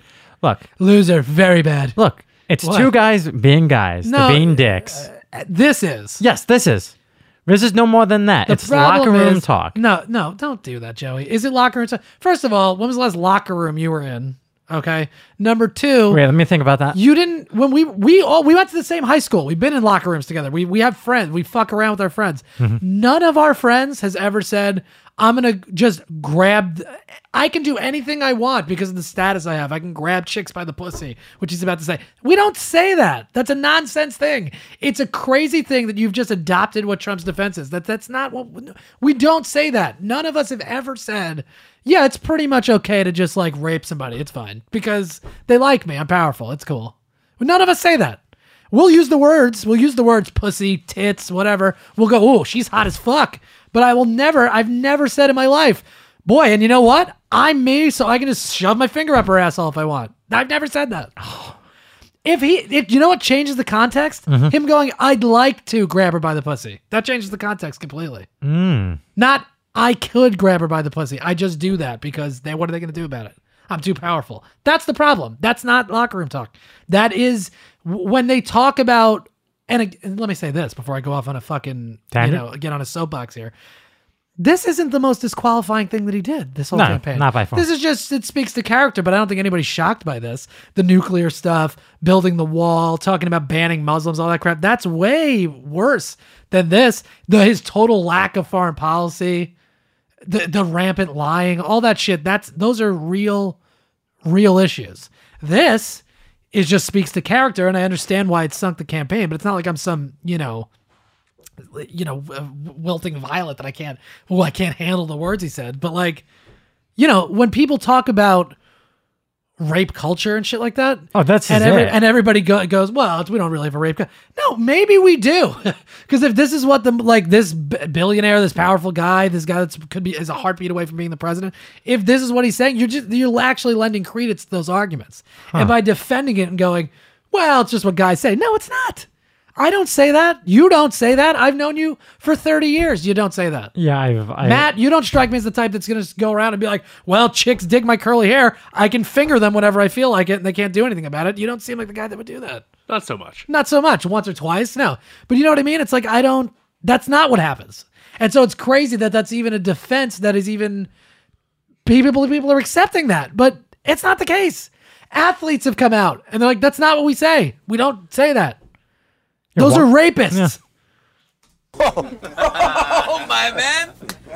Wait, you gotta look at me what a loser Billy Bush is. He's a follower like those idiot correctionals officers. That's what a yeah, my man. Like he'd sit in the corner while Trump fucked this chick and clap and go, yeah, Donald. Like he's such a little. She's crying. What a little loser. Set this up. That is very. You give me the thumbs up. You are a. You gotta put the thumbs up. You gotta get the thumbs up. Can't be too happy. Else off first? Yeah, let me. It's very fun. You gotta give me the thumbs up. You and I will walk there. Oh my god. Maybe it's a different one. Better not be the publicist. No, it's her. Yeah, that's her with the gold. I better use some Tic Tacs just in case I start kissing her. I'm automatically attracted to beautiful. I just start kissing them. It's like a magnet. You just kiss. I don't even wait. And when you're a star, they let you do it. You can do anything. Whatever you want. Grab them by the pussy. You can do anything. Look at those legs. All I can see is the legs. No, it looks good. Come on, shorty. Oh, nice legs, huh? Oof. Get out of the way, honey. Oh, that's good legs. Go ahead. It's always good if you don't fall out of the bus. Like Ford, Gerald Ford, remember? Now, this is a part of the video. Okay, so that's pretty much all we have to listen to. But there's a part of the... Meanwhile, they keep walking now with this chick that shows up. I guess he's going to be on a soap opera or something. Yes, is that what's happening here? Yes. Now, the girl's hot. I mean, there's no joke about that. She's dressed sexy. Okay, so I understand they're making comments about it. But the part that is really ridiculous is when he goes, you can do anything, grab him by the pussy. Like, no, you can't do that. And, there's a lot of allegations coming out now. Nothing's been proven, but... there could probably, it seems like there's a history of this guy doing weird shit. The thing that weird shit, it's a stupid way to put it. Like, this kind of assault behavior, whatever, this kind of like sexual assault pattern in his past. I don't know. We'll see. He's never been convicted of anything, but this video kind of speaks to it a little bit where he says you can do anything. I just start kissing them. I don't even ask. It's kooky. Who does that? Meanwhile, funny part of the video that nobody's really talking about, Trump stands at the door of the bus for like a minute here, and he's waiting for somebody to open the door, and then you see somebody in the reflection like like show him, like just do the handle. Oh, he has to open the door? Let yourself off the bus. Which that's funny. Like that's like white privilege shit right there. Here, I'm just gonna watch it real quick. So he just taps on the door. Pull the handle. And then Billy Bush has to tell him to pull the handle. Then he lets himself out. Okay. Anyway, that's Donald Trump. Now, this is Donald Trump apologizing. You do realize he would have lost a lot of points if she had seen him not being able to open that door. Yeah, well, it's embarrassing. What am I, a peasant? I have to touch the handle of a door. It's crazy. Now I won't get to fuck her if I don't. All right, shut up. This is Trump apologizing at midnight the night that this came out. I guess it was Friday or Saturday. We'll do that. We're going to tell everybody about our sponsor for this week. Yep. Maybe we'll take a quick 5 minutes. I'll get a little sip of water. Maybe I'll have another slice of pizza, courtesy of Danny. We appreciate it. And then we'll wrap up with the presidential debate notes. Cool? Nice. Donald Trump apologizing, kind of. Never said I'm a perfect person, nor pretended to be someone that I'm not. I've said and done things I regret, and the words released today on this more than a decade-old video are one of them. Anyone who knows me knows these words don't reflect who I am. I said it, I was wrong, and I apologize. Apologize. It's the first time he's ever said that, I think, right? Mm-hmm. I've traveled the country talking about change for America, but my travels have also changed me. I've spent time with grieving mothers who've lost their children, laid off workers whose jobs have gone to other countries, and people from all walks of life who just want a better future. I have gotten to know the great people of our country, and I've been humbled by the faith they've placed in me. I pledge to be a better man tomorrow and will never, ever let you down. Let's be honest, we're living in the real world. This is nothing more than a distraction from the important issues we're facing today. We're losing our jobs, we're less safe than we were 8 years ago, and Washington is totally broken. Hillary Clinton and her kind have run our country into the ground. I've said some foolish things, but there's a big difference between the words and actions of other people. Bill Clinton has actually abused women, and Hillary has bullied, attacked, shamed, and intimidated his victims. We will discuss this more in the coming days. See you at the debate on Sunday. Thank you, Donald. And that is a good transition. We're going to get into the debate stuff. He's a silly goose. I think he should have said, I apologized, and just end it right there. You can't. You can't help it. And just someone cut the mic. Just cut the... You set him up. Hey, Donald, you're going to say this line, and then you can say whatever you want afterwards, and just cut it and put it out. Well, so anyway, so that was Donald Trump apologizing after the tape came out. The tape that is likely, the end of the election. I mean, it seems like we're showing it. She has a 90% chance of winning. So the election's basically over at this point, as long as she just, plays it cool, doesn't say anything crazy. And, I just don't see it turning around anytime soon. Joey, let me tell you something. Mm-hmm. So we're sponsored this week, and we really appreciate this sponsor. I ordered from our sponsor using the coupon code Samson. All right. We are sponsored this week by adamandeve.com. I ordered some stuff. I'm not going to give you the down and dirty details of what I ordered. I'm satisfied with the product. Got there very quickly. The coupon code took half off, which is great. And you got free shipping plus a mystery gift and 3 free adult DVDs, which is phenomenal. You're thinking about ordering some stuff from Adam Yes, I am. Go to adamandeve.com for a limited time only. And like I said, you'll get 50% off just about any item. Helps you relax a little bit. It's a stressful world that we live in. Listen to the podcast, light a candle, maybe have a little nip, have a little scotch or something. Enjoy yourself with something you get from adamandeve.com. When you select your one item at 50% off, you'll also receive 3 free adult DVDs plus a free mystery gift. And to top it all off, they will even throw in free shipping on your entire order, which is the truth. And let them know that you support this podcast. If you're going to order something from there, great. Go to adamandeve.com and use the code Samson at checkout. That's Samson, SAMPSON, at adamandeve.com. Use the code Samson at adamandeve.com. Save yourself 50%, mystery gift, free shipping, all that stuff. Enjoy yourself. Stick around. We're going to take a quick break here. For you, it'll be seconds. We're going to come back with some second presidential debate notes, clips, the whole nine.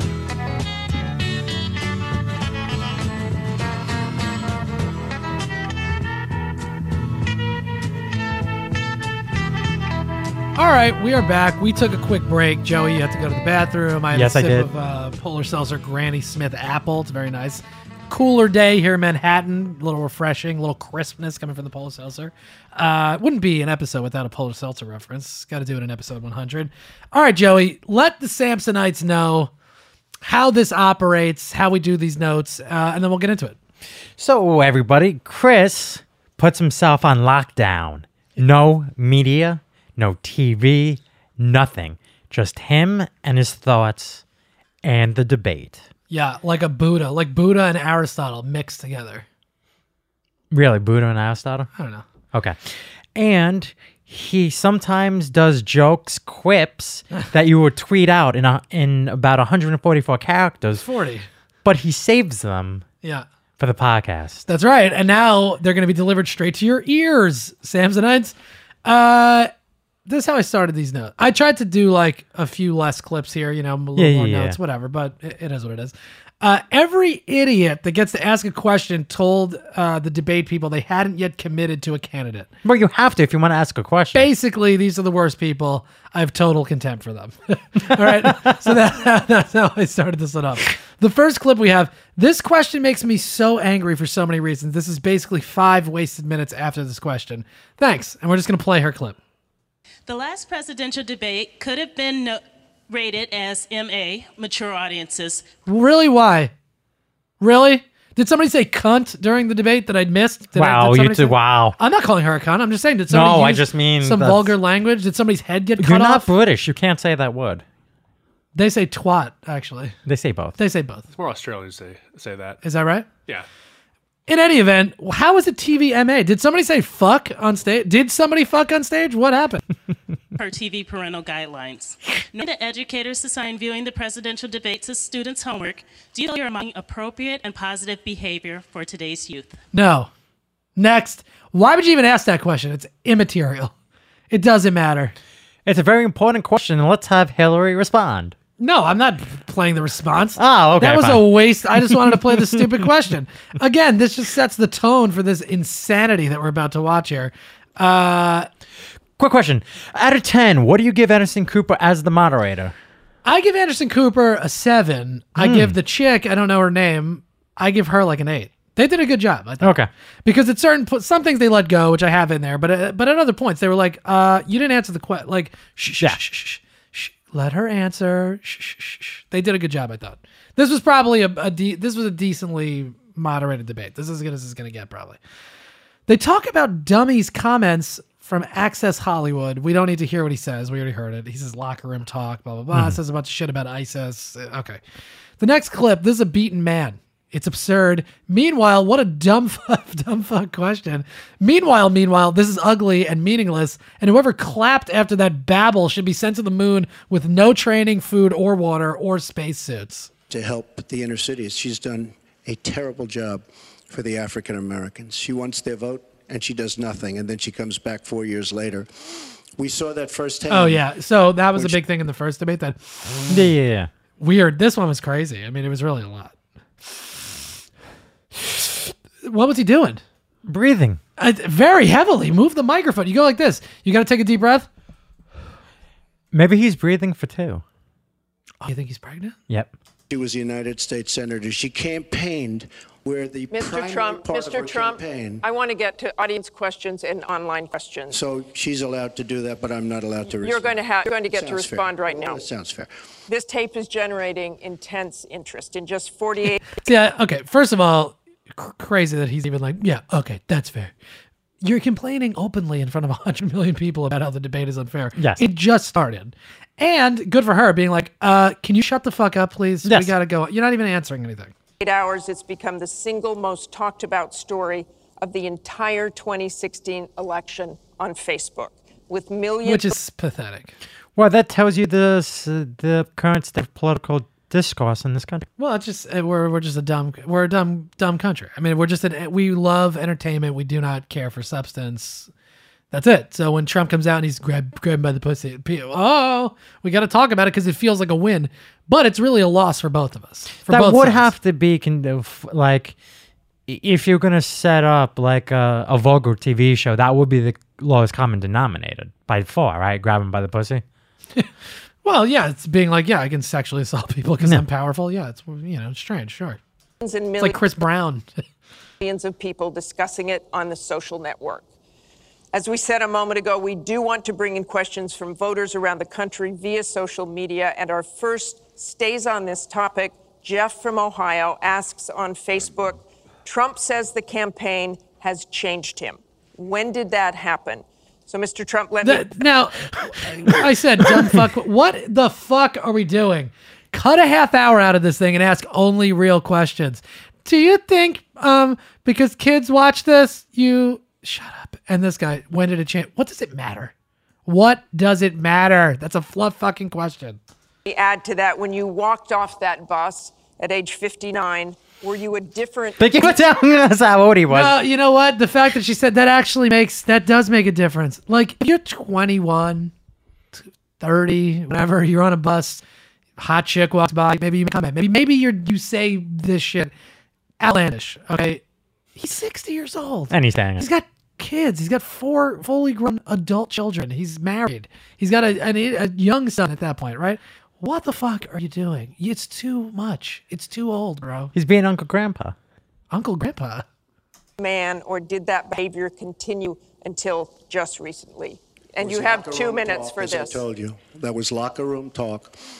I'm not proud of it. Locker room talk. I am a person who has great respect for people, for my family, for the people of this country, and certainly I'm not proud of it.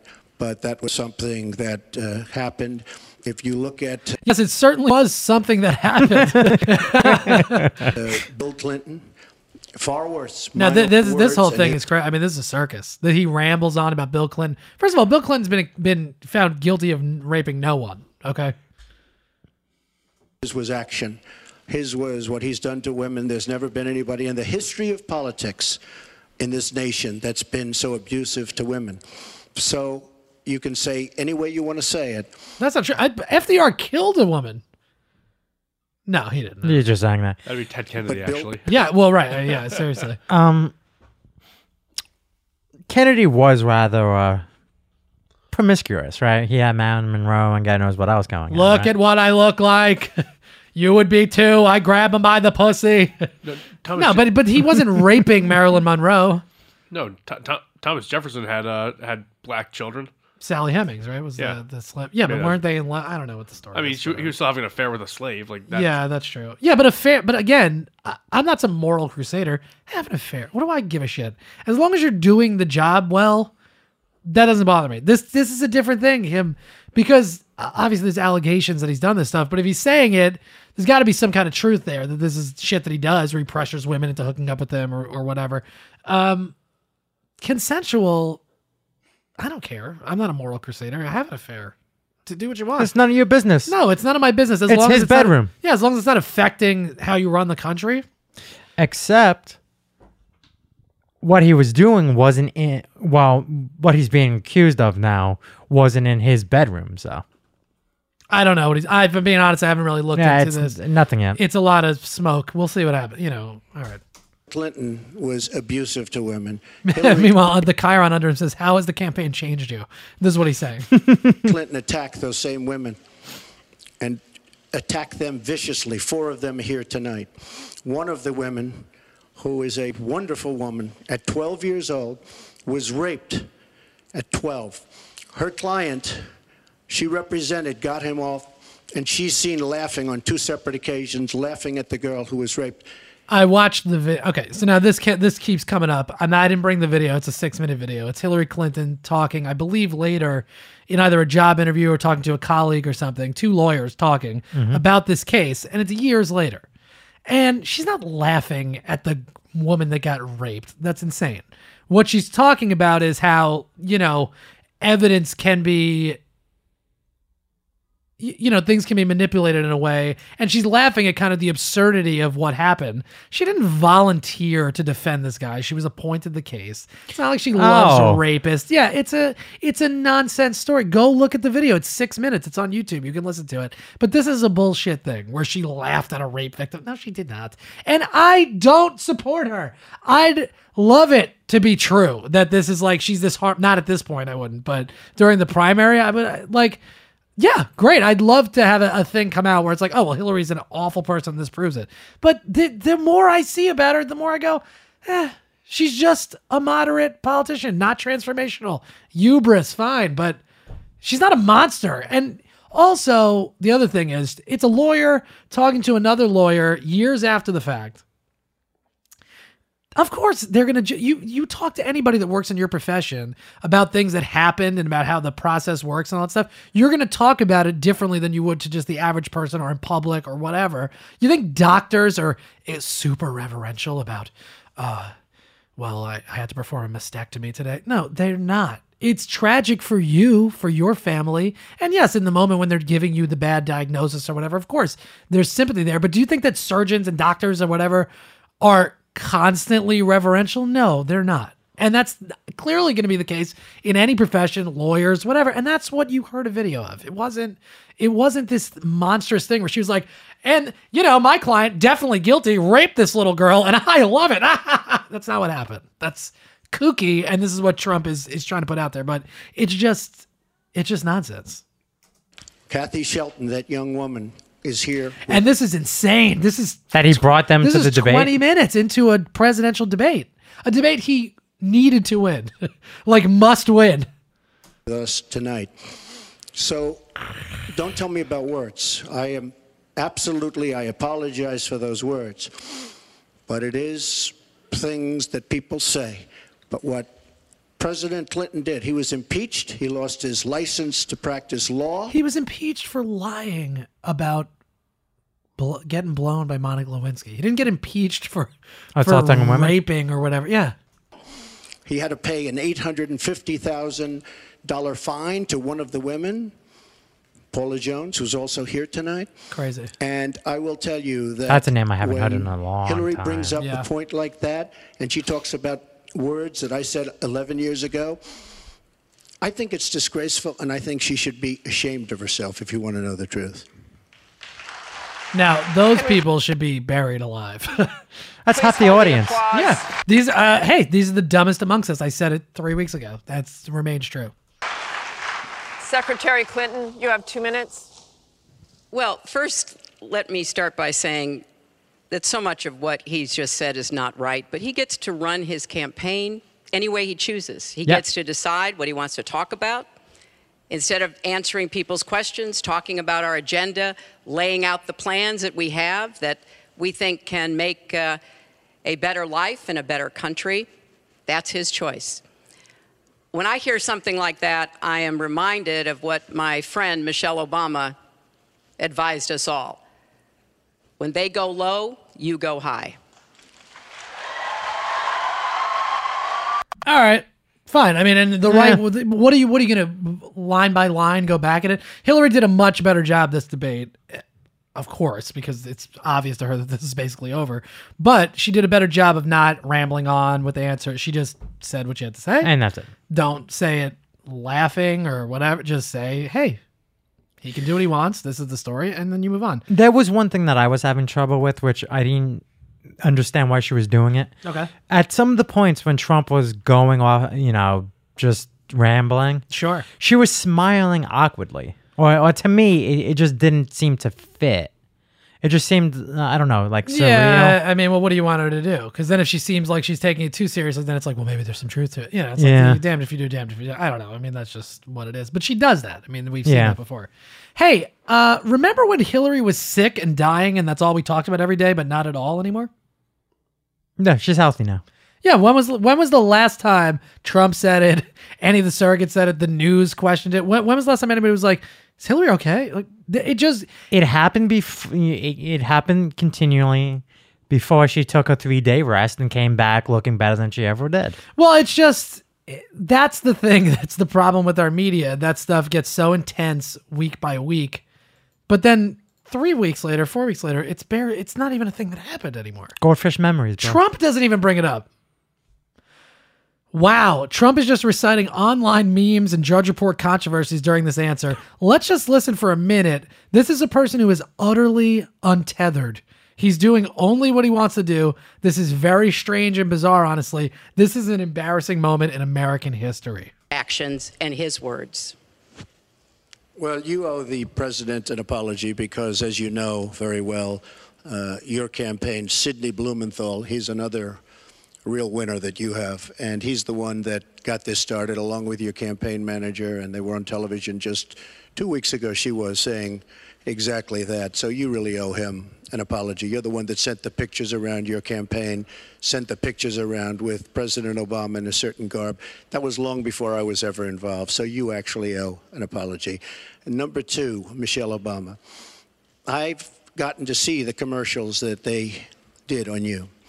And I've gotten to see some of the most vicious commercials I've ever seen of everything Trump sees or hears or whatever is the most or the ever or simply unparalleled, the worst in history. Mm-hmm. Everything he sees is that. He's just shocked by everything. Yes, he's a great speaker. He knows how to touch the heart. I guess. Michelle Obama talking about you, Hillary. Or the pussy. I'll touch it. I'll touch it at will. Look at this hair. Look at these teeth. Oh. What? Teeth? He fancies himself having good teeth. I don't know. So you talk about friend. Go back and take a look at those commercials. A race where you lost, fair and square. Unlike the Do you know Bernie what would be an Sanders awesome thing? Just keep talking. Won, it's but fine. not fair and square, in my opinion. For the last and debate, all you have to do is take a no, look pause at it, seriously. WikiLeaks and just. Well, no, I was going to let you talk over him. I was just. No. He just starts rambling about like judge He's a presidential shit candidate. We should listen to what he has to say. You know who we should really be listening to? Hillary, because she's actually going to be president. I think, and I want to make that point. So Yes. hold your thought. The Democrats have a tendency, and this always happens in our elections because they take too long. People end up getting on Team Democrat, Team Republican, and they just ignore all the flaws in their own candidate and only focus on the other person. But one of them is going to win, and clearly the person is going to be Hillary. The Democrats are doing themselves a disservice by not being honest to themselves even about Hillary Clinton. Be realistic, really vet her, because once she gets elected, everybody that supports her, everybody that votes for her has to take responsibility for her. And if you really don't know what you voted for and what she's going to do, then you're to blame for what is to happen over the next 4 years. That's why I don't support her, because I do pay attention to that. And I did it with Obama. I voted for Obama in 2008. I did not vote for him again in 2012 because I saw what he did from 2008 to 2012, and I was like, I don't agree. I don't agree. I don't support that. I don't want to be responsible for it. Bernie, I would feel responsible for it. Trump, I wouldn't. Hillary, I wouldn't. That's an important point. That you have to be as critical of the person you vote for as you are of the person you're not voting for. Go ahead. Two things. First, I just want to make a comment on what you just said. Yeah, but it turns out that everybody who's Democrat in our political system benefits if Hillary becomes president. So they don't really give a shit. Well, I mean, they theoretically benefit more so, yeah, with Hillary, sure. Second thing. Depends what... Well, good. I would really love if they let the third debate have Hillary Clinton and Donald Trump have their own screens, and they can do their own presentations. They could play GIF, have GIFs, have videos. Do your PowerPoint. Mr. Trump, can we see the PowerPoint on why you should be president? We might as well. I mean, at this point, what difference does it make? Make it an all-day thing. Do it like a telethon. Do it from noon to 8 p.m. They can try to raise money for the campaigns. No, not even. You raise it for the troops.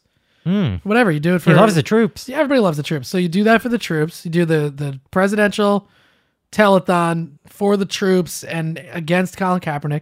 You raise money and you just let them for 8 hours. They could bring out celebrity friends to talk about them. It's like a little mini convention. Yeah. Then at the end, for 3 or 4 hours, they each get to do a dueling PowerPoint presentation. I like it. I think it's a great idea. What do you want to call it?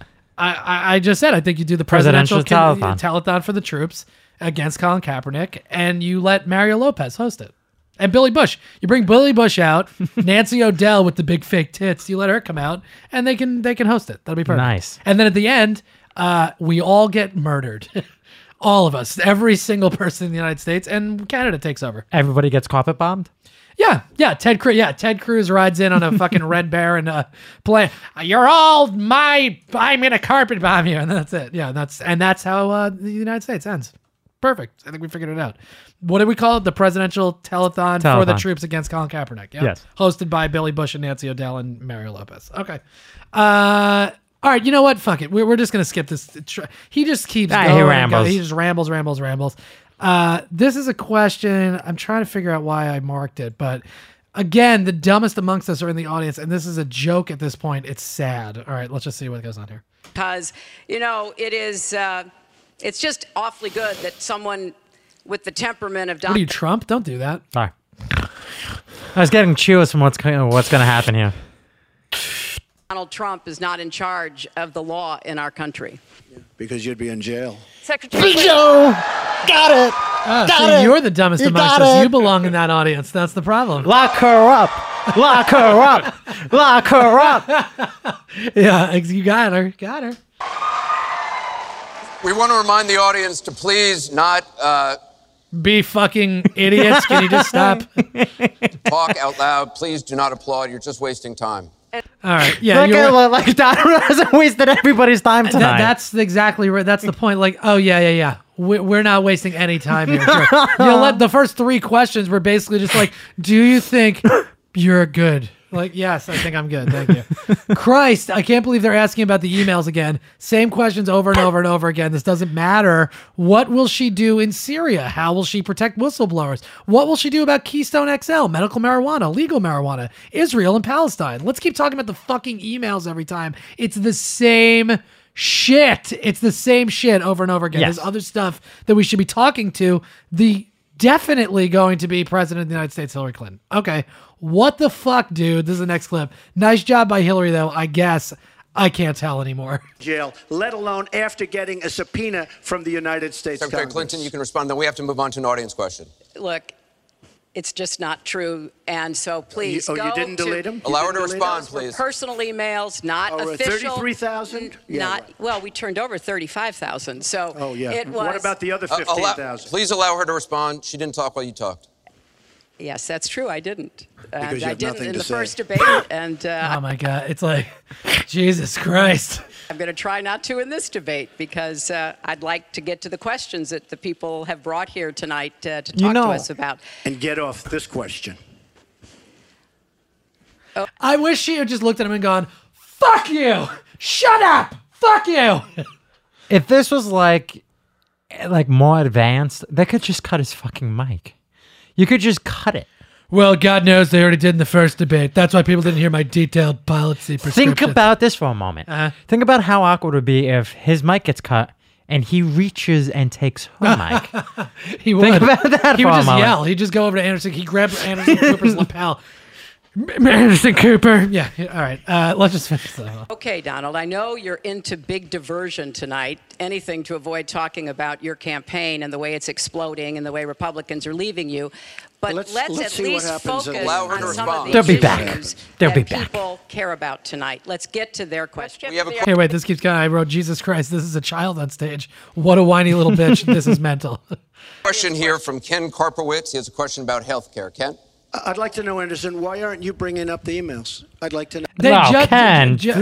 Joey, they talked about the emails for 12 minutes before this. Yes. I mean, that's what they've been talking about. Yes. No, why aren't you We getting brought up to the bottom? emails. No, it hasn't. It hasn't. And it hasn't been finished. No. at He's all. upset that Anderson Karpowitz didn't has the say question. email. It's nice to 1-on-3. Thank you. What a butthole. All right. They argue about Obamacare, simple solution. Every American gets health care. Trump wants to repeal it. Hillary wants to make it better. We saw in her leaked emails there, they're supposed to be damning, but actually make me like her more. She does, in theory, support a universal healthcare system, which is great. I hope she pushes for that.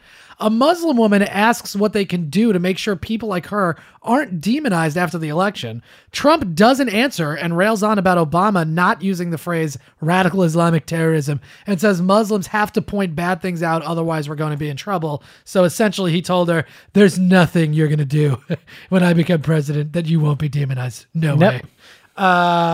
Trump makes a bold statement. Geez, I wonder what this is. Hold on, let me get to the clip. Yeah, whatever. All right. Mr. Trump, in December, you said this. Donald J. Trump is calling for a total and complete shutdown of Muslims entering the United States until our country's representatives can figure out what the hell is going on.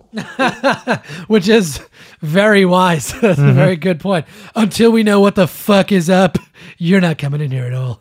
Have no choice. We have no choice. Your running mate said this week that the Muslim ban is no longer your position. Is that correct? And if it is, was it a mistake to have a religious test? First of all, Captain Khan is an American hero. And if I were president at that time, he would be alive today. Because unlike her, who voted for the war without knowing what she was doing, I would not have had our people in Iraq. Iraq was a disaster. So he would have been alive today. Okay, so he says a dead soldier, Captain Khan, would be alive if he was president at the time, which is impossible to... You can't say that and know that, but that's a crazy fucking thing to point out. No backlash on that, which just shows you the amount of crap that he spewed during this debate. Trump goes off on, quote, extreme vetting in response to a question about the Muslim ban. He suggested, this is like listening to some dude at the bar talk about politics. It's baseless. I mean, it's baseless. The next clip I got here, probably the first bit of actual governmental commentary so far. Hillary on Syria and refugees. Trump chimes in. This is about 40, let's call it 44 minutes into the debate. First time they're actually talking about something that is a policy. Secretary Clinton, let me ask you about that, because you have asked for an increase from 10 to 65,000 Syrian refugees. We know you want tougher vetting. That's not a perfect system. So why take the risk of having those refugees come into the country? Well, first of all, I will not let anyone into our country that I think poses a risk to us. But there are a lot of refugees, women and children. Think of that picture we all saw of that 4-year-old boy with the blood on his forehead because he'd been bombed by the Russian and Syrian air forces. There are children suffering in this catastrophic war, largely, I believe, because of Russian aggression, and we need to do our part. We by no means are carrying anywhere near the load that Europe and others are. Totally, and I'm glad she said that, and that's important to say. She didn't shy away from the fact that she wants to take in more Syrian refugees. Good. It's a terrible situation there. And we talked about it, I guess, a couple of weeks ago. We talked about the number of people that Germany's taken in, Canada, places in Europe. We're doing nowhere near our part, and I like that she's acknowledged that. But we will have vetting that is as... We already have vetting, by the way. It's like an 18-step. It goes through Homeland Security, it goes to the FBI, it goes through all these different places. You can never vet too much. No, that's true. That's what, I don't know, a famous vet. Tough as it needs to be from our professionals. The answer was John McCain. No, I meant like vet, like, oh, my dog's foot is hurt. Oh, I thought you meant vet as like... I know, two different meanings. Yeah. Our intelligence experts and others. But it is important for us as a policy, not to say, as Donald has said, we're going to ban people based on a religion. How do you do that? We are a country... It's a good question. How do you do that? Religious test. Yeah, how? You make them take it. Yeah, here's one. Ask me what religion I am. You have to write it down, though. Just ask me. What do you want the answer to be? Christianity. Okay, ask me what religion I am. What religion are you? Christian. Oh, good job. Pick a different one. Okay. What other religion might you want me to be? Buddhist. Okay, ask me what religion I am. What religion are you? Buddhist. The religious test is not going to work. You just lie. No, you got to answer the questions. Like, how many days after Christ died did he raise? Like, there's questions. Yes. 3. Yes. Yeah. Founded on religious freedom and liberty. How do we do what he has advocated without causing great distress within our own country? Are we going to have religious tests when people fly into our country? And probably right into the towers. No. Donald. No. No, the answer is they have to take the test before they get on the airplane. Oh, that's a good point. How do we expect to be able to implement those? So I thought that what he said was extremely unwise and even dangerous. And indeed, you can look at the propaganda on a lot of the terrorist sites, and what Donald Trump says about Muslims is used to recruit fighters because they want to create a war between us. And the final thing I would say, this is the 10th or 12th time that he's denied being for the war in Iraq. We have it on tape. The entire press corps has looked at it. It's been debunked, but it never stops him from saying whatever he wants to say. Has not been debunked. So no, motherfucker, it has been debunked. It They have has the been audio. debunked. They have the audio. I gotta say this is what I wrote down. First of all, I like this Hillary Clinton. This is a good version of Hillary Clinton. Okay. I don't. It's good. I gotta say this. It wasn't until this debate, this very moment that I'm typing this, that I actually started to dislike, like physically feel anger, physically dislike Donald Trump. He's a can't win argument person. He'll just keep saying nonsense and lies and will never concede a point. He's not an intellectual, to put it in the simplest terms. It's irritating to watch. Trump go ahead. He's a black hole. He is. He will suck the energy and the fucking life out of you, and all facts and information fall into his orbit and die there. Yeah.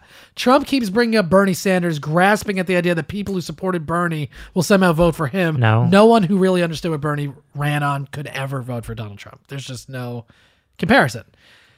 Question about Hillary's paid speeches. I think she gives a good answer. She pivots into WikiLeaks, Russia, and Trump's taxes. Now, again, when I say good answer, do I mean, is this, I'm talking in terms of like media coverage, in terms of the debate itself.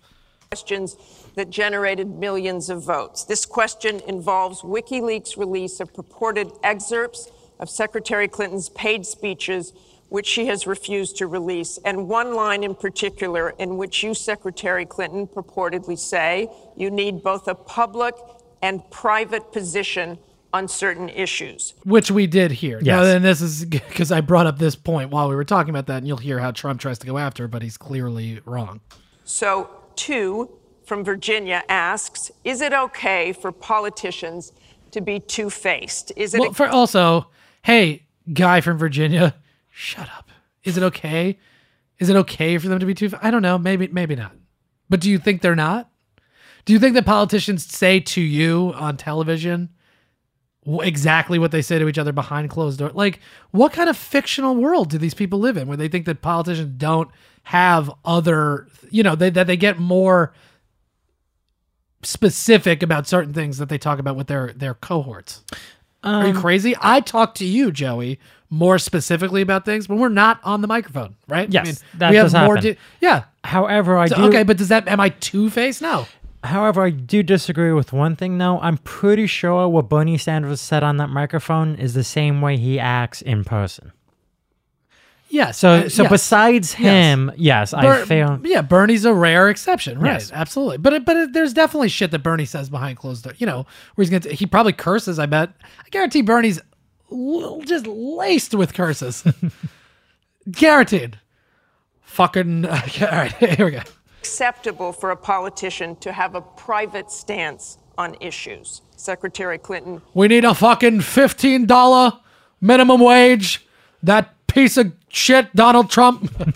Well, your 2 minutes. Right. As I recall, that was something I said about Abraham Lincoln after having seen the wonderful Steven Spielberg movie called Lincoln. It was a master class watching President Lincoln get the Congress to approve the 13th Amendment. It was principled and it was strategic. And I was making the point that it is hard sometimes to get the Congress to do what you want to do, and you have to keep working at it. And yes, President Lincoln was trying to convince some people. He used some arguments. Convincing other people, he used other arguments. That was a great, I thought, a great display of presidential leadership. Okay, that's true. Mm-hmm. True. Ding, true. Oh, I'm sorry, Joey. You texted me before. You wanted the soundboard. Yes, I was just thinking I wanted like a correct sound, but okay, I didn't set it up. It's all right. Go fuck yourself. But what? But the important thing about here is, listen. I'm assuming you're going to have the black hole's response.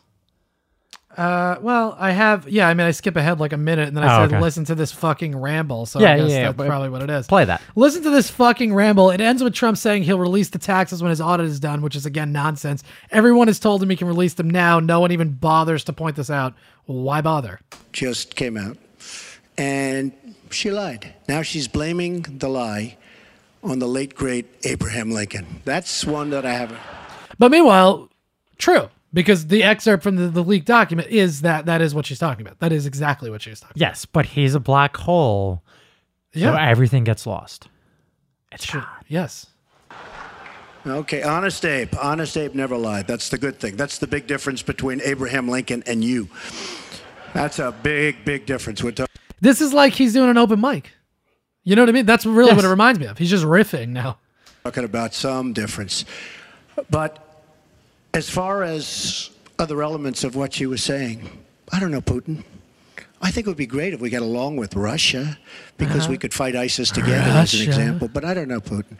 But I notice anytime anything wrong happens, they like to say, the Russians, she doesn't know if it's the Russians doing the hacking.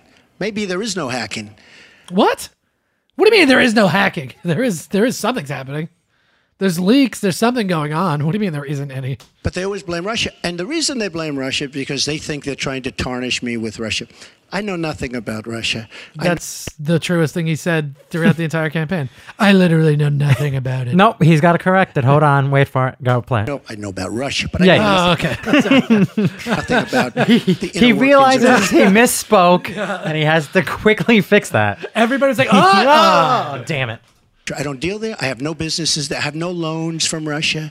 I have a very, very great balance sheet. So great that when I did the old post office on Pennsylvania Avenue, the United States government, because of my balance sheet, which they actually know very well, chose me to do the old post office between the White House and Congress, chose me to do the old post office. One of the primary things, in fact, perhaps the primary thing. Okay. it just keeps going. The question under him is it okay for politicians to be two-faced? He's like, the primary thing, well, actually, post office, Russia. Post office. What are you saying? Well, shut the fuck up. God. I couldn't believe some of this. This is just insane.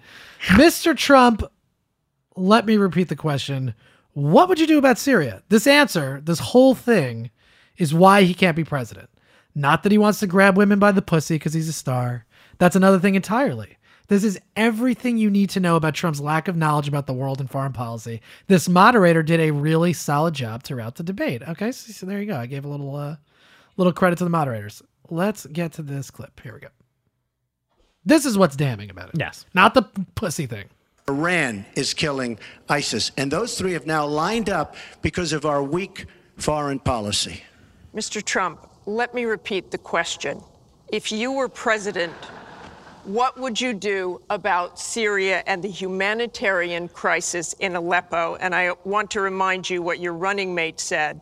He said provocations by Russia need to be met with American strength, and that if Russia continues to be involved in airstrikes along with the Syrian government forces of Assad, the United States of America should be prepared to use military force to strike the military targets of the Assad regime. Okay.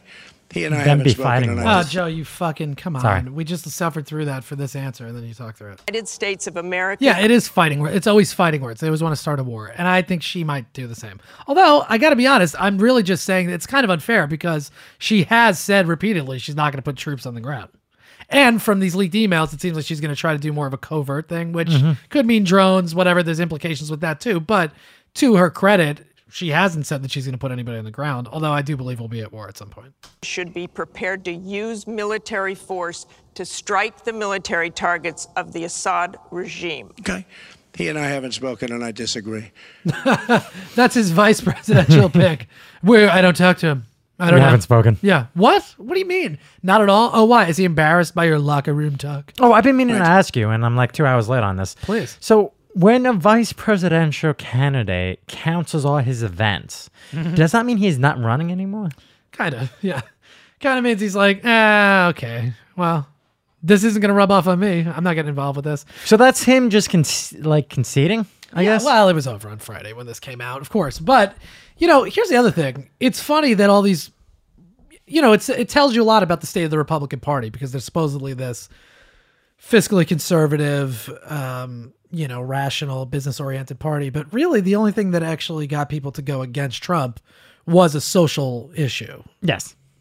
Or whatever, a moral, whatever you want to call it. Him saying that he would grab people by the pussy, where they were like, it offended their sense of morality. That's that bothered them. Yeah, the sense fact of that he wants morality. to, lock all these Muslims up and throw Mexicans out, and we don't care about this person and fuck them and all that.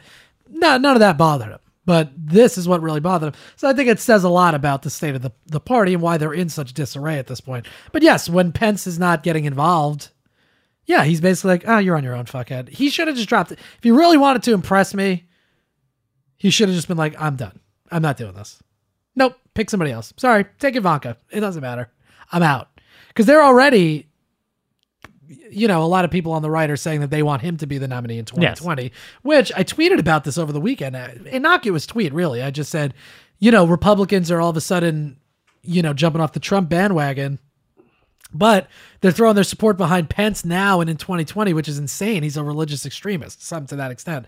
Got like 100 retweets, 100 favorites. I don't know what happened, why that blew up, but that's the truth, though. I mean, it's insane to jump behind a guy who is just so extremely religious. See, I'm thinking that Pence did himself a disservice to be associated with Trump now and then try to go for it at 2020. It just doesn't seem to be the right move to me.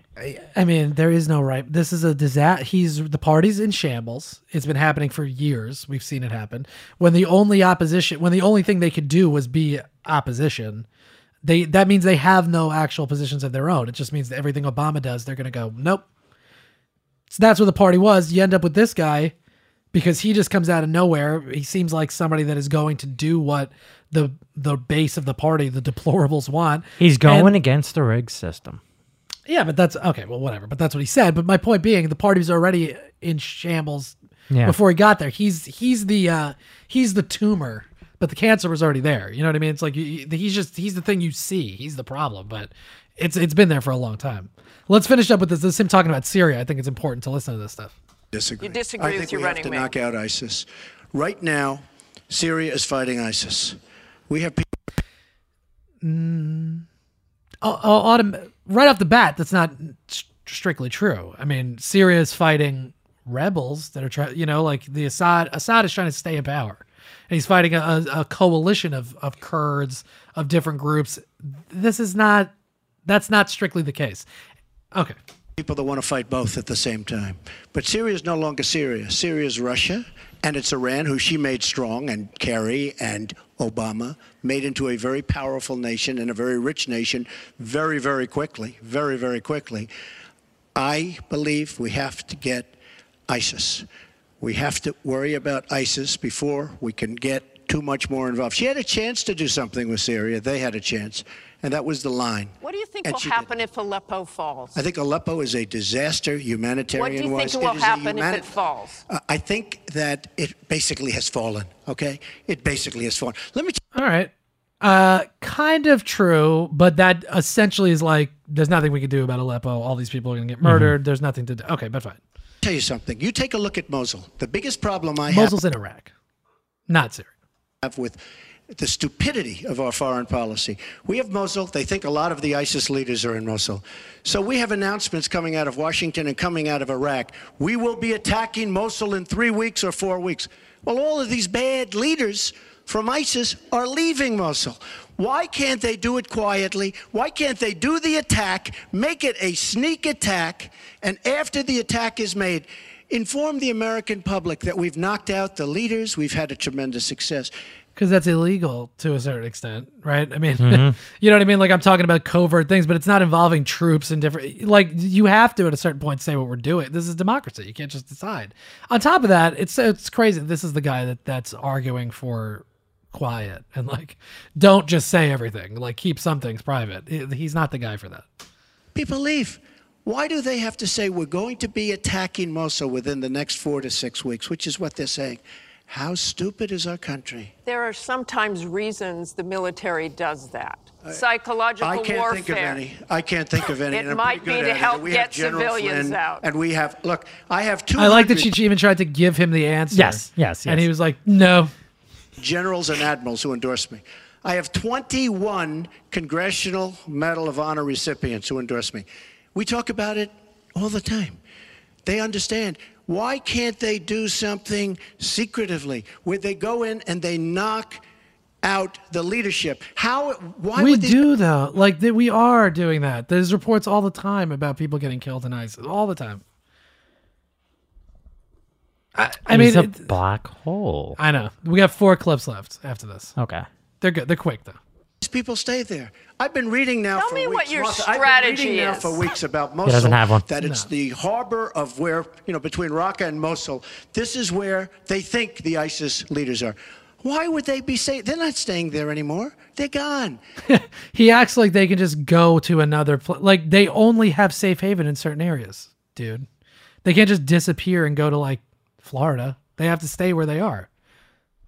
You know what I mean? It's like it's this lack of understanding of even what is going on there. There's a reason why those are called ISIS strongholds, because they have to maintain a grip on those places. Otherwise, they have nowhere to go. They're trying to establish a caliphate. They can't do that if they don't hold certain territory. They can't just leave that territory. Otherwise, they've left that territory. They can't get it back. What are you, nuts? Because everybody's talking about how Iraq, which is us with our leadership, goes in. What is he saying? This is like a Sarah Palin answer. Just let him say it. To fight Mosul. Now, with these 200 admirals and generals, they can't believe it. All I say is this: General George Patton, General Douglas MacArthur are spinning in their grave at the stupidity of what we're doing in the Middle East. There's some really dumb people in the middle of the country just sitting on their couch being like, They're right. fucking, they're just, they love they're it. twirling in their graves. They're always twirling in their graves. Unbelievable. Spinning, twirling, never ending. Hillary says she wouldn't use American military troops on the ground in Syria to, quote, hold territory, not a, quote, smart strategy. Okay, we'll see. That's a good thing to say. She would potentially arm the Kurds, which is not necessarily a terrible idea either. No, it's not. It's not a terrible idea. You'd have to vet them, obviously, more carefully. And, of course, there's problems with arming rebels. But, okay, it's not the worst idea. Well, except arming Kurds always gets a little contentious in the Middle East. Of course, but the Kurds are the most secular religious group. They're more democratic. Women. You fight mean with them. more controllable? They're more Western. Yes, they're Oh, more okay. pro-Western. Oh, okay. Yeah. All right. I mean, So if you're going to arm somebody, arm Arm at least them. a group that might be in favor of things that we're going to do. Yeah. well, Yes. It would just cause tension with Iraq, Turkey. Yeah, there's no tension there now. You know what I mean? It's like at a Yeah. certain point, if you're going to do something, like, I'm not saying you have to 100% do that, but there's problems already. Maybe we started like a rent a gun thing where we rent them the guns and then take them back. Oh, that's a good idea. Here's a clip. Uh-huh. Shut up, Trump, I wrote. It's because she actually answered the questions, and then this guy asking the question next. Come on, dude. What am I even saying here? Hold on. All right, here we go. It's really very interesting. We've got a question over here from James Carter. Mr. Carter?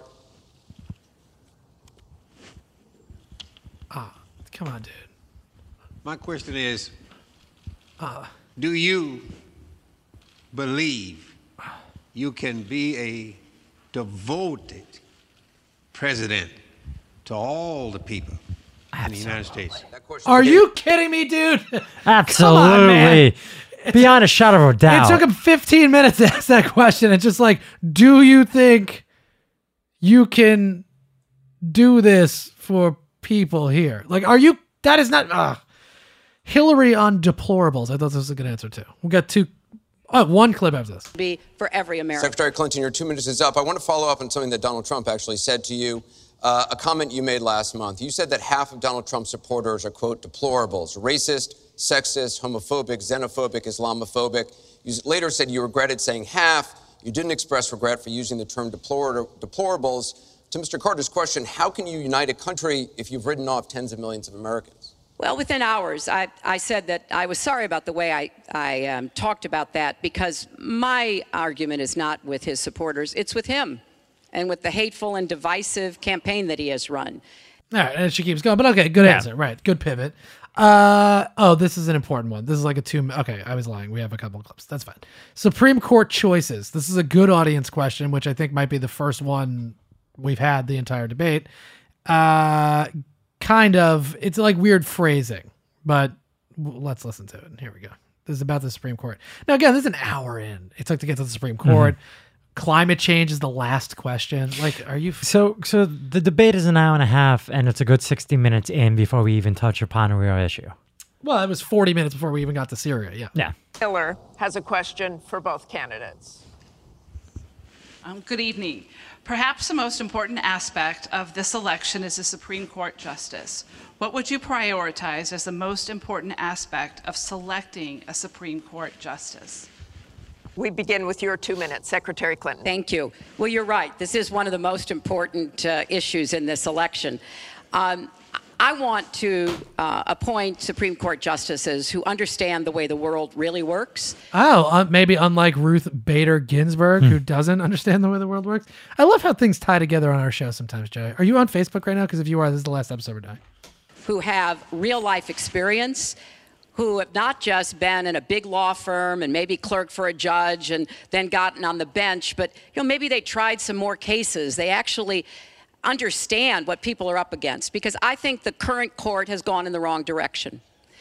And so I would want to see the Supreme Court reverse Citizens United and get dark, unaccountable money out of our politics. Donald doesn't agree with that. I would like the Supreme Court to understand that voting rights are still a big problem in many parts of our country, that we don't always do everything we can to make it possible for people of color and older people and young people to be able to exercise their franchise. I want a Supreme Court that will stick with Roe v. Wade and a woman's right to choose, and I want a Supreme Court that will stick with marriage equality. Now, Donald has put forth the names of some people that he would consider, and among the ones that he has suggested are people who would reverse Roe v. Wade and reverse marriage equality. I think that would be a terrible mistake and would take us backwards. I want a Supreme Court that doesn't always side with corporate interests. I want a Supreme Court that understands because you're wealthy and you can give more money to something doesn't mean you have any more rights or should have any more rights than anybody else.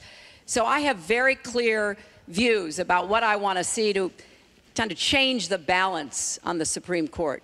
And I regret deeply that the Senate has not done its job.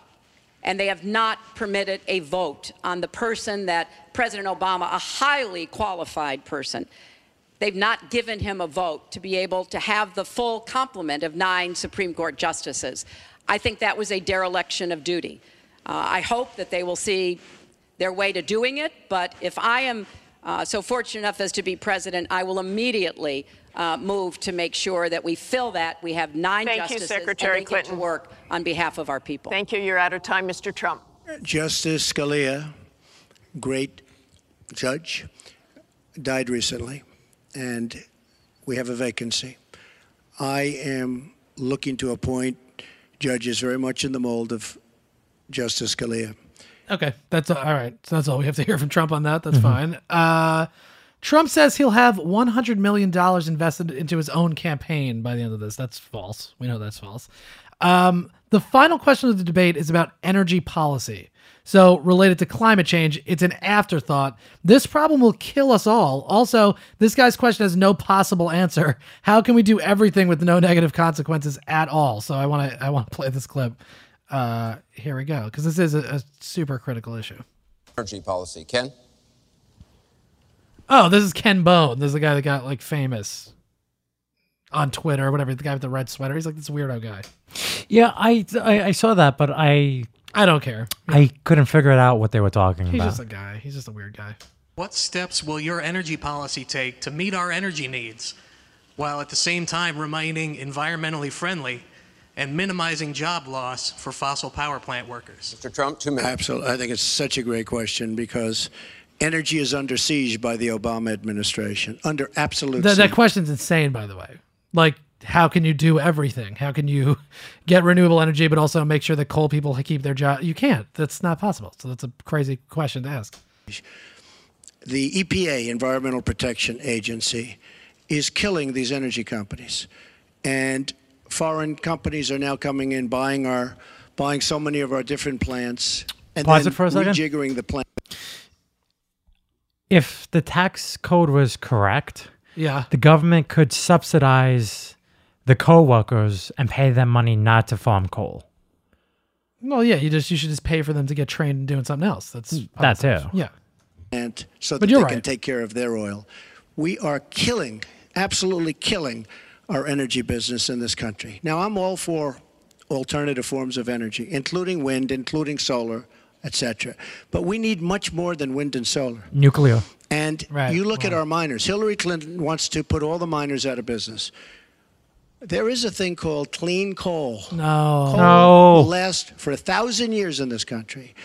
Now we have natural gas and so many other things because of technology. We have we have found over the last 7 years, we have found tremendous wealth right under our feet. So good, especially when you have 20 trillion in debt. Okay, so again, just recycled, for somebody that's supposed to be this outsider, he sure sounds like somebody that's inside and says exactly the same shit that you hear from a lot of other Republicans. But all right, the final thing, here we go. I just wrote, this guy can go screw. I hate this person. I don't know what this is. From Carl Becker. Good evening. My question to both of you is, regardless of the current rhetoric, would either of you name one positive thing that you respect in one another? Oh, right. Yeah. Okay. Thanks, guys. Softball. Oh, good. I'm glad we got to this. Okay, let's end on a high note. Yeah. Well, hold on. I'll get to here. Trump's answer. Hillary says she likes his kids. She thinks they're nice. Oh, okay. Now this one's funny because Trump's answer just goes back on like what I talked about before, where I was like, remember when Hillary was like dying and that was all we talked about. Now listen to his answer that completely contradicts all of that. Well, I consider her statement about my children to be a very nice compliment. I don't know if it was meant to be a compliment, but it is. What was it meant to be? What? It was meant to be a compliment. The guy just asked them to name one thing that you like about the other individual. Yeah. So in most cases, it's supposed to be a compliment, but Donald Trump is going to throw a backhanded comment. So here we go. He doesn't actually, but here we go. I'm very proud of my children. And they've done a wonderful job, and they've been wonderful, wonderful kids. So I consider that a compliment. I will say this about Hillary. She doesn't quit. She doesn't give up. I respect that. I tell it like it is. She's a fighter. I disagree with much of what she's fighting for. I do disagree with her judgment in many cases. But she does fight hard, and she doesn't quit, and she doesn't give up, and I consider that to be a very good trait. Except a couple of weeks ago, he was like, she's going to die. She doesn't have the stamina. Now she fights. She never gives up. Is that unbelievable? He says whatever he needs to at that moment. Yes. That's it. Just... Nothing in the past matters. Nothing in the future matters. He is only speaking at that moment. He's a real... guru, this guy. He just is always here. He's living in the moment. Be here now. Yeah. Be here now. That's Donald Trump. Donald Trump is my spiritual guide. All right, Joey. That's what I got. Good episode, man. I think we did it justice today. We talked about a lot of good stuff. Thank you, Joey. First of all, let me thank you, buddy, for doing 100 episodes with me. I love having you here. It's great. Well, thank you. Wouldn't do it with anybody else. And we're going to keep doing it together. So that's great. And we want to thank all the fans for giving us their amazing support. Yeah, absolutely. Well, listeners, fans, but I get your point. Yes, thank you to the Samsonites, the nobodies. We love that you guys have gotten on board with this thing. We really appreciate all the feedback, all the positive words, just the conversation, everything. So we really love doing the show. We're going to keep doing the show. Hopefully it keeps growing, and it'll just get better as time goes on.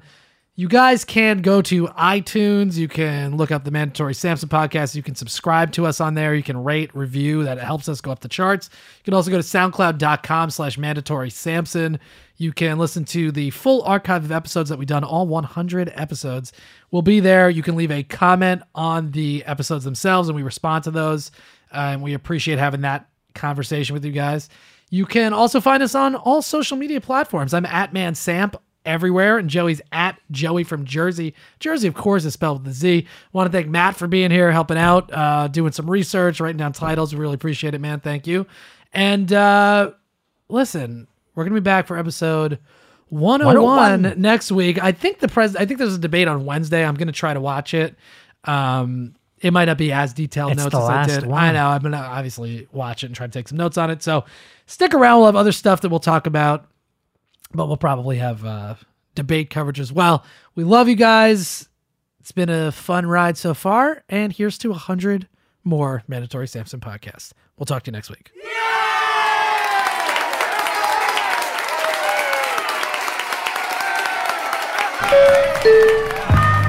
This has been a Stand Up Labs production, powered by digital media.